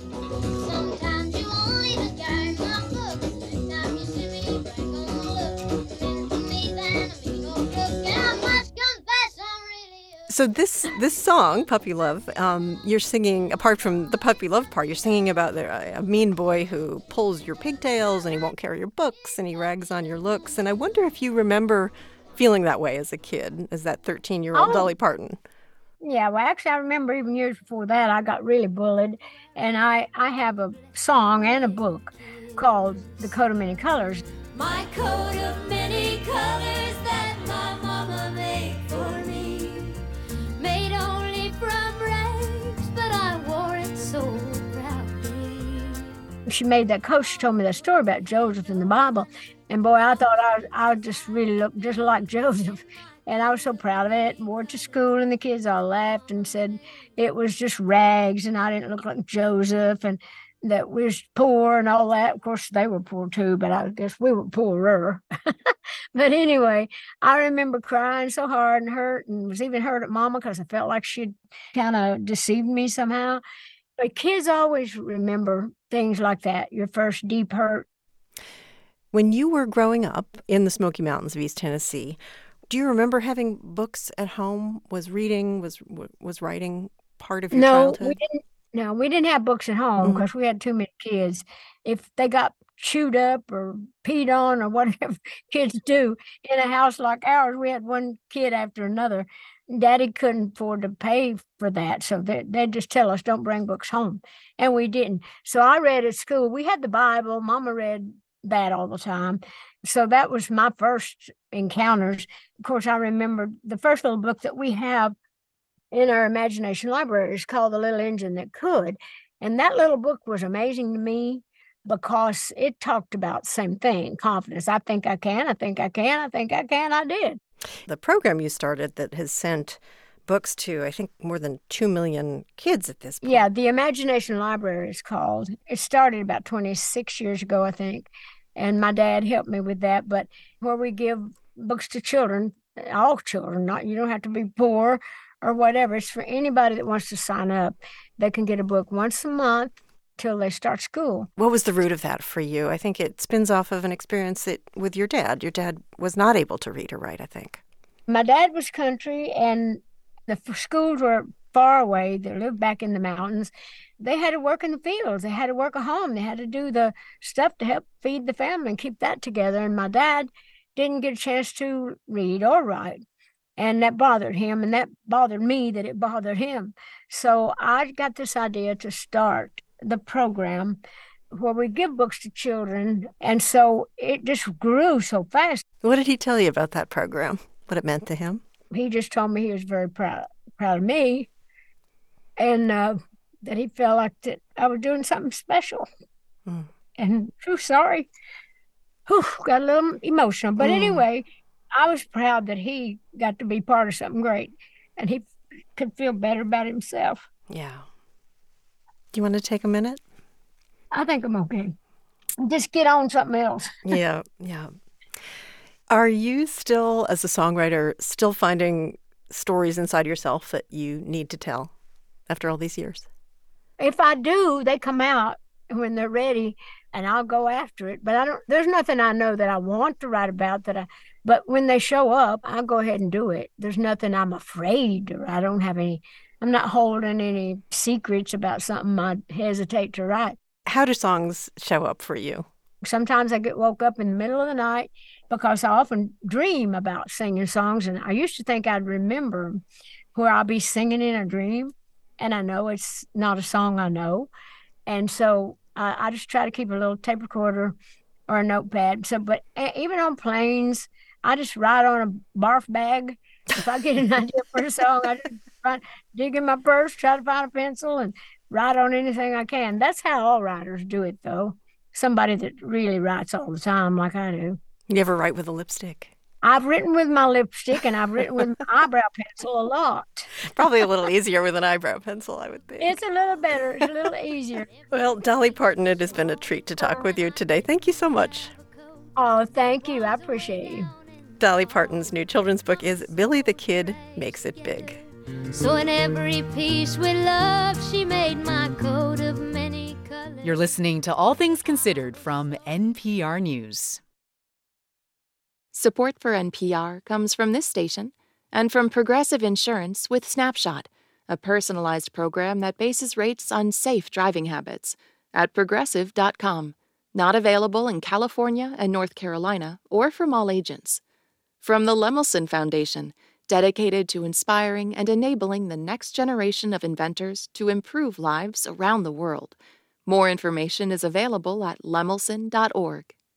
From Cunard, offering travelers an opportunity to voyage aboard Cunard's Queen Elizabeth to Alaska. Guests can explore ports and scenic cruising through Glacier Bay National Park with locally sourced cuisine. More at cunard.com. And from listeners like you who donate to this NPR station. This is 90.9 WBUR. Generally cloudy skies into the night. Maybe some showers down around 40 degrees. Tomorrow, not a lot of change. Isolated showers in the afternoon, partly to mostly sunny skies. Thursday should be about equal parts sun and clouds. Showers possible again. Temperatures in the mid-50s. 53 degrees now in the Boston area. This is 90.9 WBUR.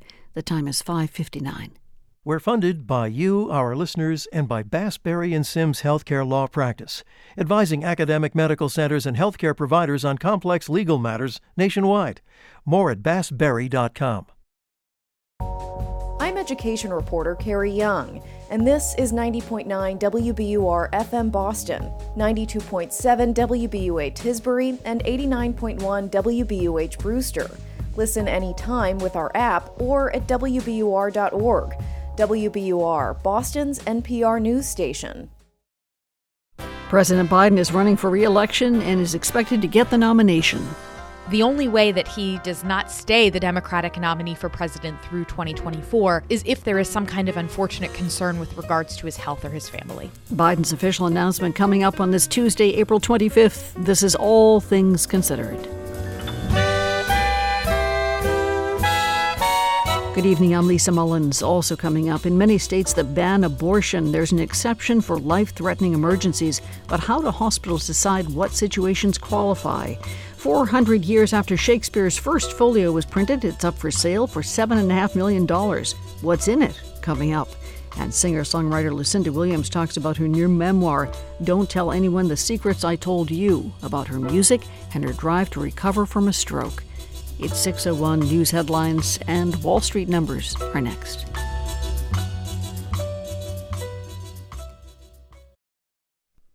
Live from NPR News in Washington, I'm Jack Speer. President Biden made his first remarks in Washington after launching his re-election campaign this morning. Biden speaking at a legislative conference for union workers and touting his administration's success in boosting manufacturing.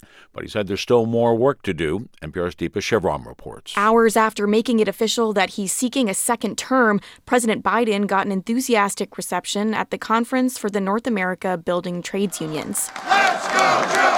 The president said it was time to, quote, finish the job, and he criticized Republicans in Congress, namely House Speaker Kevin McCarthy, for their budget plan that would make cuts to social programs.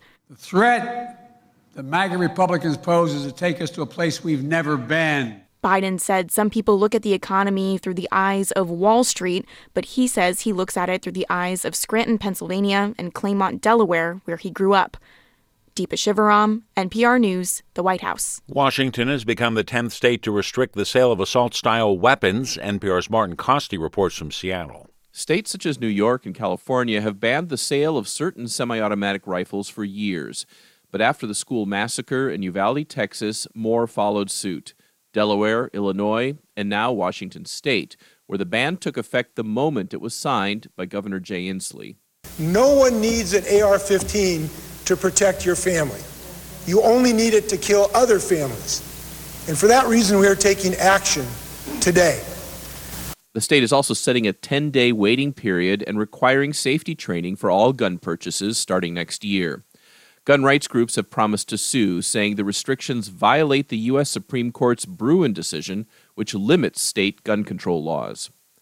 Martin Costi, NPR News, Seattle. Award-winning singer and actor Harry Belafonte has died. Belafonte, who also was a dedicated activist, dying at his home in New York today. He sold millions of records and was also a star of stage and screen, along with supporting civil rights. In a 1981 interview, he says his success far exceeded his expectations. Nowhere in my boyhood dreams was there the idea that one day I would be in Hollywood, one day I would be on Broadway, or one day I would be making an album that would be successful. I was quite content, as most blacks were in that period, to just practice my art form, and hopefully I'd find a constituency somewhere in the world. Along with his success as an actor and songwriter, Belafonte worked closely with Dr. Martin Luther King Jr. in the 1960s. Harry Belafonte died of congestive heart failure. He was 96 years old. Shares of First Republic Bank continued their downward slide today after the bank said depositors withdrew more than $100 billion during last month's crisis. Amid fears it would be the third bank to go under after the collapse of Silicon Valley Bank and Signature Bank. That weighed on Wall Street today. The Dow was down 344 points. This is NPR. This is 90.9 WBUR in Boston. Good evening. I'm Lisa Mullins. There's a new chapter in the debate over the MCAS. That's the standardized test for Massachusetts school students. A group has formed to defend the exam against critics who say the test is too high stakes and slanted to favor whiter and wealthier communities. WBUR's Max Larkin has more. The new group of education reform advocates and educators is rallying around the test. Voices for Academic Equity sees room for improvement, like offering the MCAS in multiple languages and using AI to grade it more quickly. But group member Mary Tamer says the test still has an important role to play. We have no other way of knowing exactly how every child is doing in the classroom. There is a reason for us to know if we are falling short on our promise. State lawmakers are considering a bill that would lower the stakes of the MCAS, for example, ending its use as a high school graduation requirement. For 90.9 WBUR, I'm Max Larkin. Leaders in the Worcester County town of North Brookfield are meeting this hour to revisit a vote earlier this month that put a halt to the upcoming Pride event. The Select Board initially gave approval for the gathering, but 2 weeks ago it revoked that permission because the event included a drag show. The board said the show violated restrictions on adult entertainment. The ACLU has threatened to sue if permission for the show is not reinstated. A state's education board is considering how to address the statewide teacher shortage.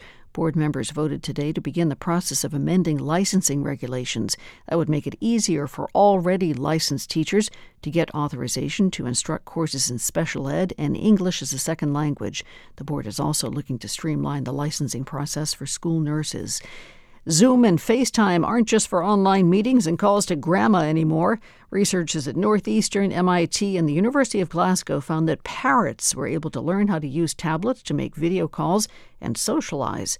The study found the calls resulted in positive experiences for the birds, such as learning new skills from their feathery friends. Rebecca Klein-Berger is an assistant professor at Northeastern University. She observed the birds embrace their personalities firsthand. Some of them really enjoy the call because they would come close and then they would almost cuddle the tablets and fall asleep next to each other and preen with each other. And others would love the call because it was the opportunity to show off. Klein-Berger says the parrots made 147 video calls over 2 months during the study. In the forecast, 53 degrees now, generally cloudy skies into the night, maybe some showers again, about 40 degrees. For tomorrow, isolated showers in the afternoon with partly to mostly sunny skies. Thursday should be partly sunny, clouds and sunshine both, maybe some showers once again, still in the mid-50s. 53 degrees now in Boston at 6:07. We're funded by you, our listeners, and by the Corporation for Public Broadcasting, a private corporation funded by the American people. And Jarl and Pamela Mohn, thanking the people who make public radio great every day, and also those who listen. This is All Things Considered from NPR News. I'm Melissa Block in Washington. And I'm Elsa Chang in Culver City, California. This time yesterday, we were telling you about the big expected announcement from President Biden. And today, he released a video to make it official. He is running for re-election in 2024. When I ran for president 4 years ago, I said we're in a battle for the soul of America, and we still are. The question we're facing is whether in the years ahead, we have more freedom or less freedom, more rights or fewer. It's a message that Democrats feel worked well for them during the midterms, putting abortion, voting rights, and democracy front and center. NPR White House correspondent Tamara Keith has more. In many ways, this announcement shouldn't come as a surprise at all. Biden has been saying he plans to run for re-election since his earliest days in office. In his first formal White House press conference back in March of 2021, Biden was pressed on his plans. No, the answer is yes. My plan is to run for re-election. That's my expectation. The questions kept coming in interviews and press conferences, in part because at 80 years old, Biden is already the oldest president in U.S. history. Many expected him to be a transitional figure, defeating former President Donald Trump and then clearing the way for the next generation of Democratic leaders. But Biden has also made it clear he isn't done. Let's finish the job. Biden repeated that line so many times in his State of the Union address, it was hard to miss the message. And although Biden's approval ratings have been underwater for most of his presidency, in today's hyper-polarized political climate, that may matter less than ever. That's according to Kristen Soltis Anderson, a pollster at Echelon Insights. Joe Biden may not have a ton of voters who are fired up for him, but that also may not be necessary if Republicans nominate a candidate who is extremely off-putting to a majority of the electorate. Like Donald Trump, for instance, who has embraced extremism and still denies the outcome of the 2020 election. The former president is expected to face a vigorous Republican primary, but he remains the GOP frontrunner. Biden has already beaten him once.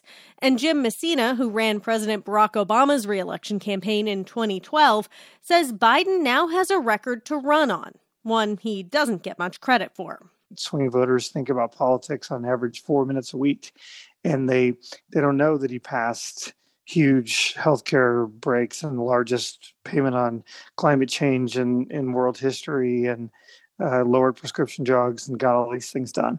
We have to talk about that stuff. But there's still the age question. Messina says Biden put a lot of worries to rest with his State of the Union address delivered to the largest TV audience he's likely to see all year. He came out with energy, with focus, with a message, and just reminded everyone of the Joe Biden we all know and love. Then a couple of weeks later, he pulled off a high-stakes secret trip to Kyiv, Ukraine. 1 year later, Kyiv stands, and Ukraine stands. Democracy stands. The Americans stand with you, and the world stands with you. It was another show of vitality in the face of concern about Biden's age. He has been dismissed and discounted at every turn and still overperformed expectations. Liz Smith is a Democratic political consultant who worked for one of Biden's opponents in the 2020 presidential primary. And we saw a lot of the similar doubts raised about him in 2020, that he was too old to run for president, that he wouldn't be Democrats' strongest nominee, that he wouldn't be able to unify the party. And everyone was wrong. Being doubted and proving people wrong is a theme of Biden's long political career. Even with polls showing Democratic voters would welcome an alternative, the Democratic establishment has fallen in line. Smith and Messina say they doubt Biden will face any serious challenges for the nomination.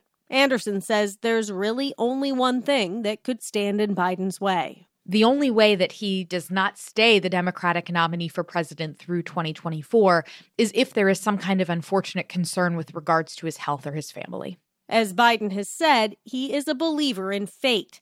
And right now, the stars are aligned for him to sit back and watch the Republicans duke it out for a chance to challenge him. Tamara Keith, NPR News. Most states that ban abortion have exceptions for medical emergencies or for preserving the life of the mother. But since the Supreme Court overturned Roe v. Wade last June, there have been many cases where doctors weren't sure how to apply those exceptions. NPR's Selena Simmons-Duffin is here to tell us about how this is playing out in Oklahoma. Selena, hi. Hi, Melissa. So Oklahoma is a Republican-controlled state. It's got a governor who is staunchly opposed to abortion rights. What is the law there now? Well, there are currently 3 overlapping abortion bans with different definitions and exceptions, so it gets pretty confusing. One law comes with felony charges and up to 5 years in prison for providers, so the stakes for interpreting the laws correctly are real for doctors and hospitals. And one of the big issues is how to understand the life exception. And walk us through that. What is the confusion there about how to interpret that? It kind of seems like a simple thing at first, but it's actually not. So let me give you an example. J.C. Staten is 25. She's a stay-at-home mom of 3 in central Oklahoma. In February, she learned she had a type of molar pregnancy in which some of the tissue was cancerous. Her OBGYN told her she could hemorrhage or even die. Which is a terrifying prospect. What happened next for J.C. Staten? Well, she had trouble getting care. The treatment for a patient in her condition is a dilation and curettage, or DNC, which is an abortion procedure that clears pregnancy tissue from the uterus. Her OBGYN would not give her that treatment. She was transferred to another hospital and another, and no one would provide the DNC. At one hospital, J.C. Staten said staff told her this.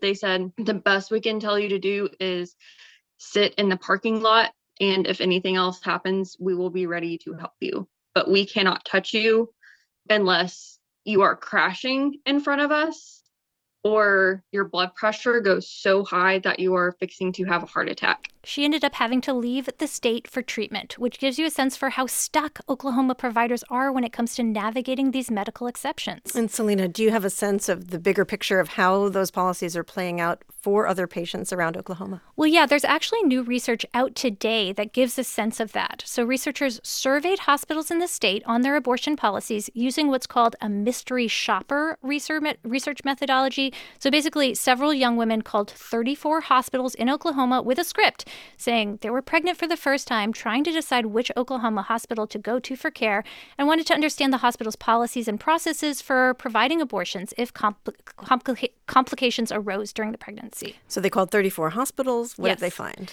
Well, basically a lot of confusion. Most hospitals could not provide any information about the policies. 3 said they would never provide an abortion in any circumstance.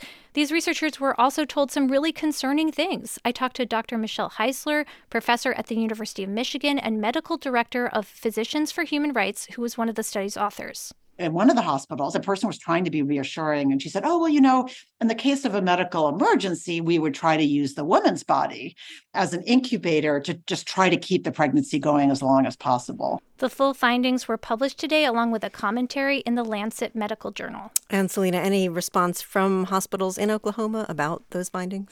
Well, the Oklahoma Hospital Association did not provide anyone for an interview. Oklahomans for Life did not respond to my request for comment. There's ongoing legislation and court cases in Oklahoma, but it is a very conservative state, so it's not likely there will be significant changes to abortion laws there anytime soon. That's NPR's Selena Simmons-Duffin. Selena, thanks for your reporting. Thank you. 400 years ago, what may be the most significant book in the English language first appeared in print. If we didn't have this book, just the implications of that are really substantial. That's Emma Smith of the University of Oxford. She's talking about William Shakespeare's First Folio, a near-complete collection of 36 of the Bard's plays published 7 years after his death. If we didn't have this book, we wouldn't care about Shakespeare at all. Half of the plays would have just been lost. We wouldn't have Julius Caesar, we wouldn't have The Tempest, we wouldn't have Macbeth, and we wouldn't have all the kind of cultural significance that they have got. To commemorate the book's anniversary, a rare books dealer in London has collected a copy of the First Folio, along with the second, third, and fourth editions of the book. Smith got a preview. I'd never seen all those 4 17th century books open in the same place at the same time. And that's saying something. She's a Shakespeare scholar. The bookseller, Palm Harrington, also tracked down a first edition of Shakespeare's poems. And he put the whole lot of 5 books up for sale at $10.5 million. The First Folio is the priciest at $7.5 million. It's this very fresh and sort of vibrant copy.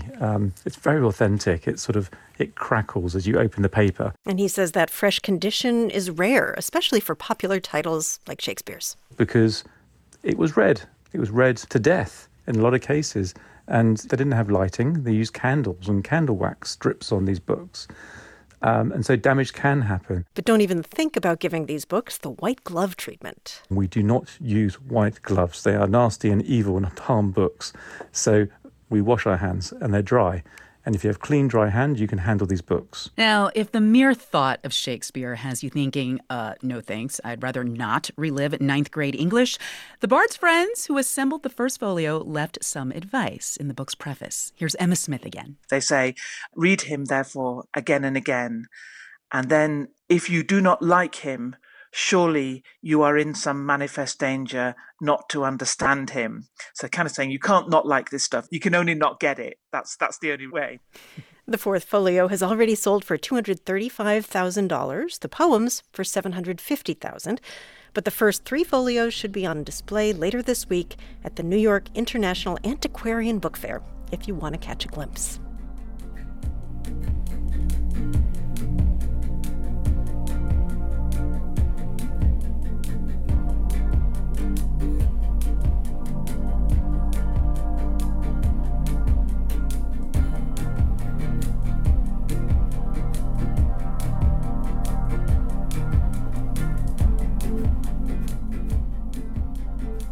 You're listening to All Things Considered from NPR News. Coming up on Marketplace on WBUR, airlines are optimistic about getting back to pre-pandemic level passenger counts, but can they thrive without the full return of their most lucrative customers, business travelers?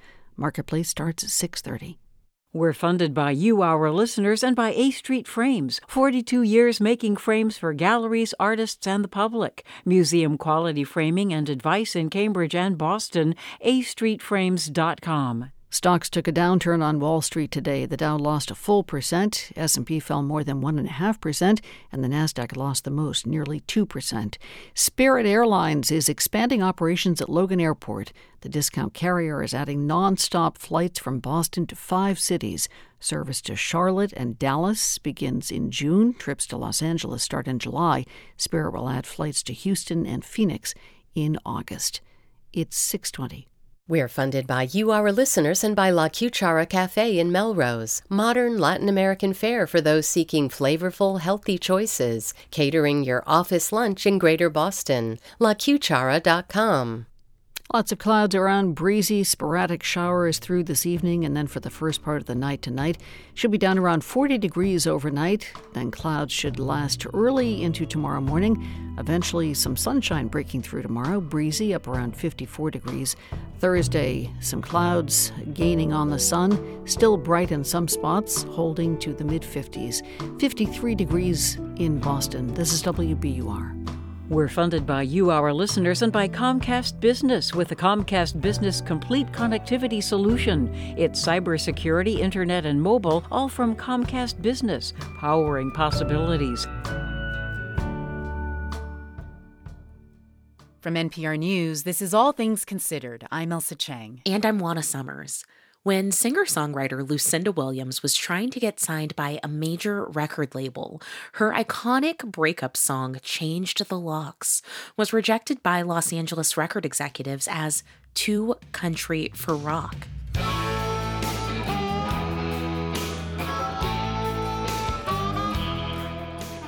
Then executives in Nashville passed on the song and Williams because, as they said, it was too rock for country.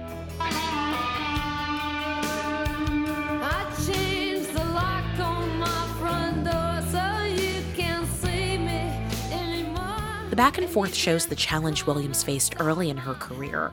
Her music defied categorization. In the end, what kind of music Williams created didn't matter. Rough Trade Records signed the artist, and Change the Locks was part of Williams' first big commercial record. There were more albums, there was critical acclaim, and 3 Grammys. And now, at 70 years old, Williams is still writing songs and performing despite suffering a stroke in 2020.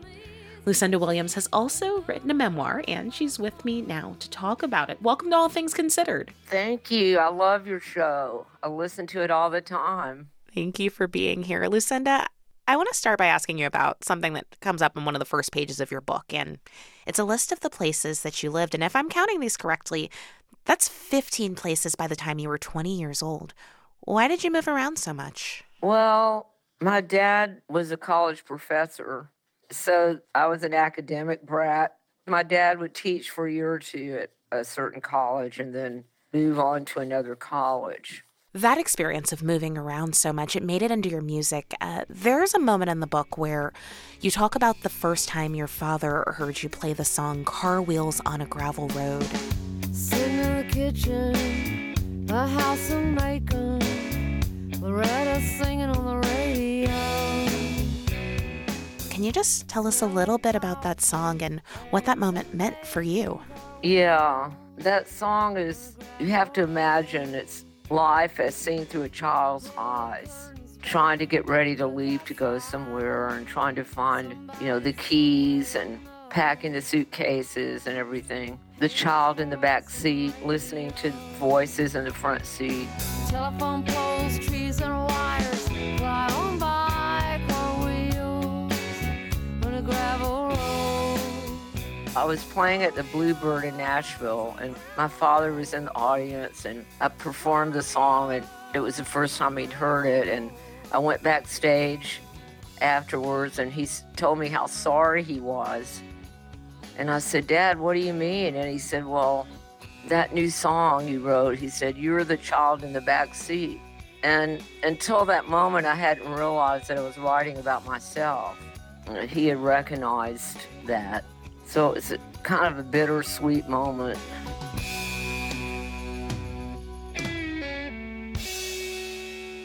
As a person who loves to write, I loved the way you described your writing process in this book and the idea that you put into my mind of you carrying this suitcase full of references and notes and snippets of ideas so that they're there at your fingertips anytime, ready to be deployed into a song.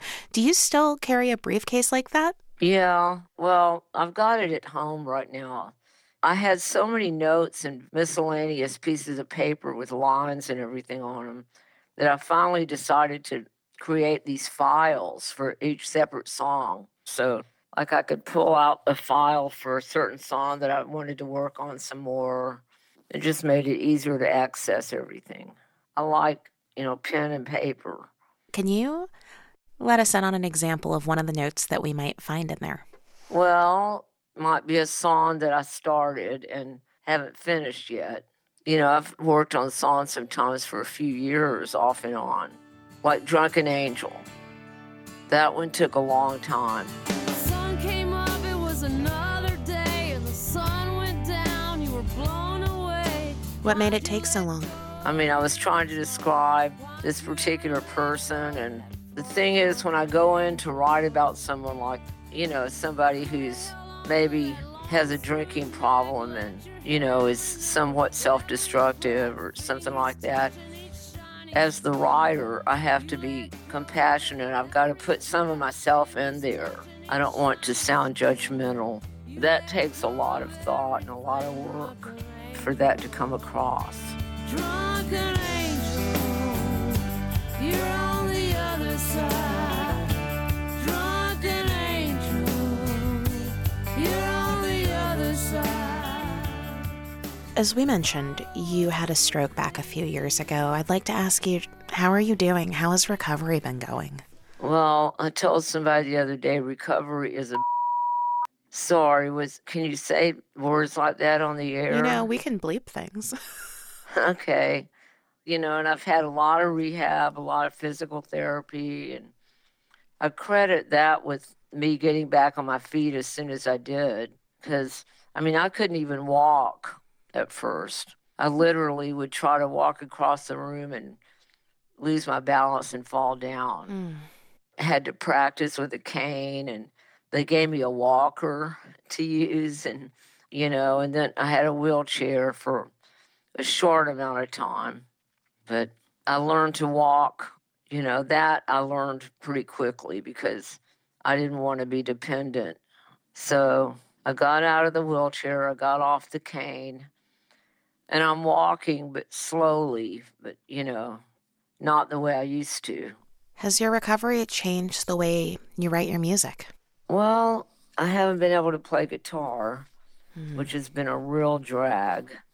I'm hoping that'll come back too, just like my walking did. But I'm still doing it. I'm still writing, and I'm still performing with my band. I just don't play, but they back me up, and I sing. And my voice is fine. That hasn't been affected. I find myself writing in my head a lot. You have had this incredible career and created so much beautiful music. Do you think about what might come next for you? Well, like I mentioned, I'd love to be able to play guitar again like I was doing before. I would love to get back to the me that was before my stroke. I don't know if that'll ever happen, but that's what I would like to see. I don't know who knows what the future might bring.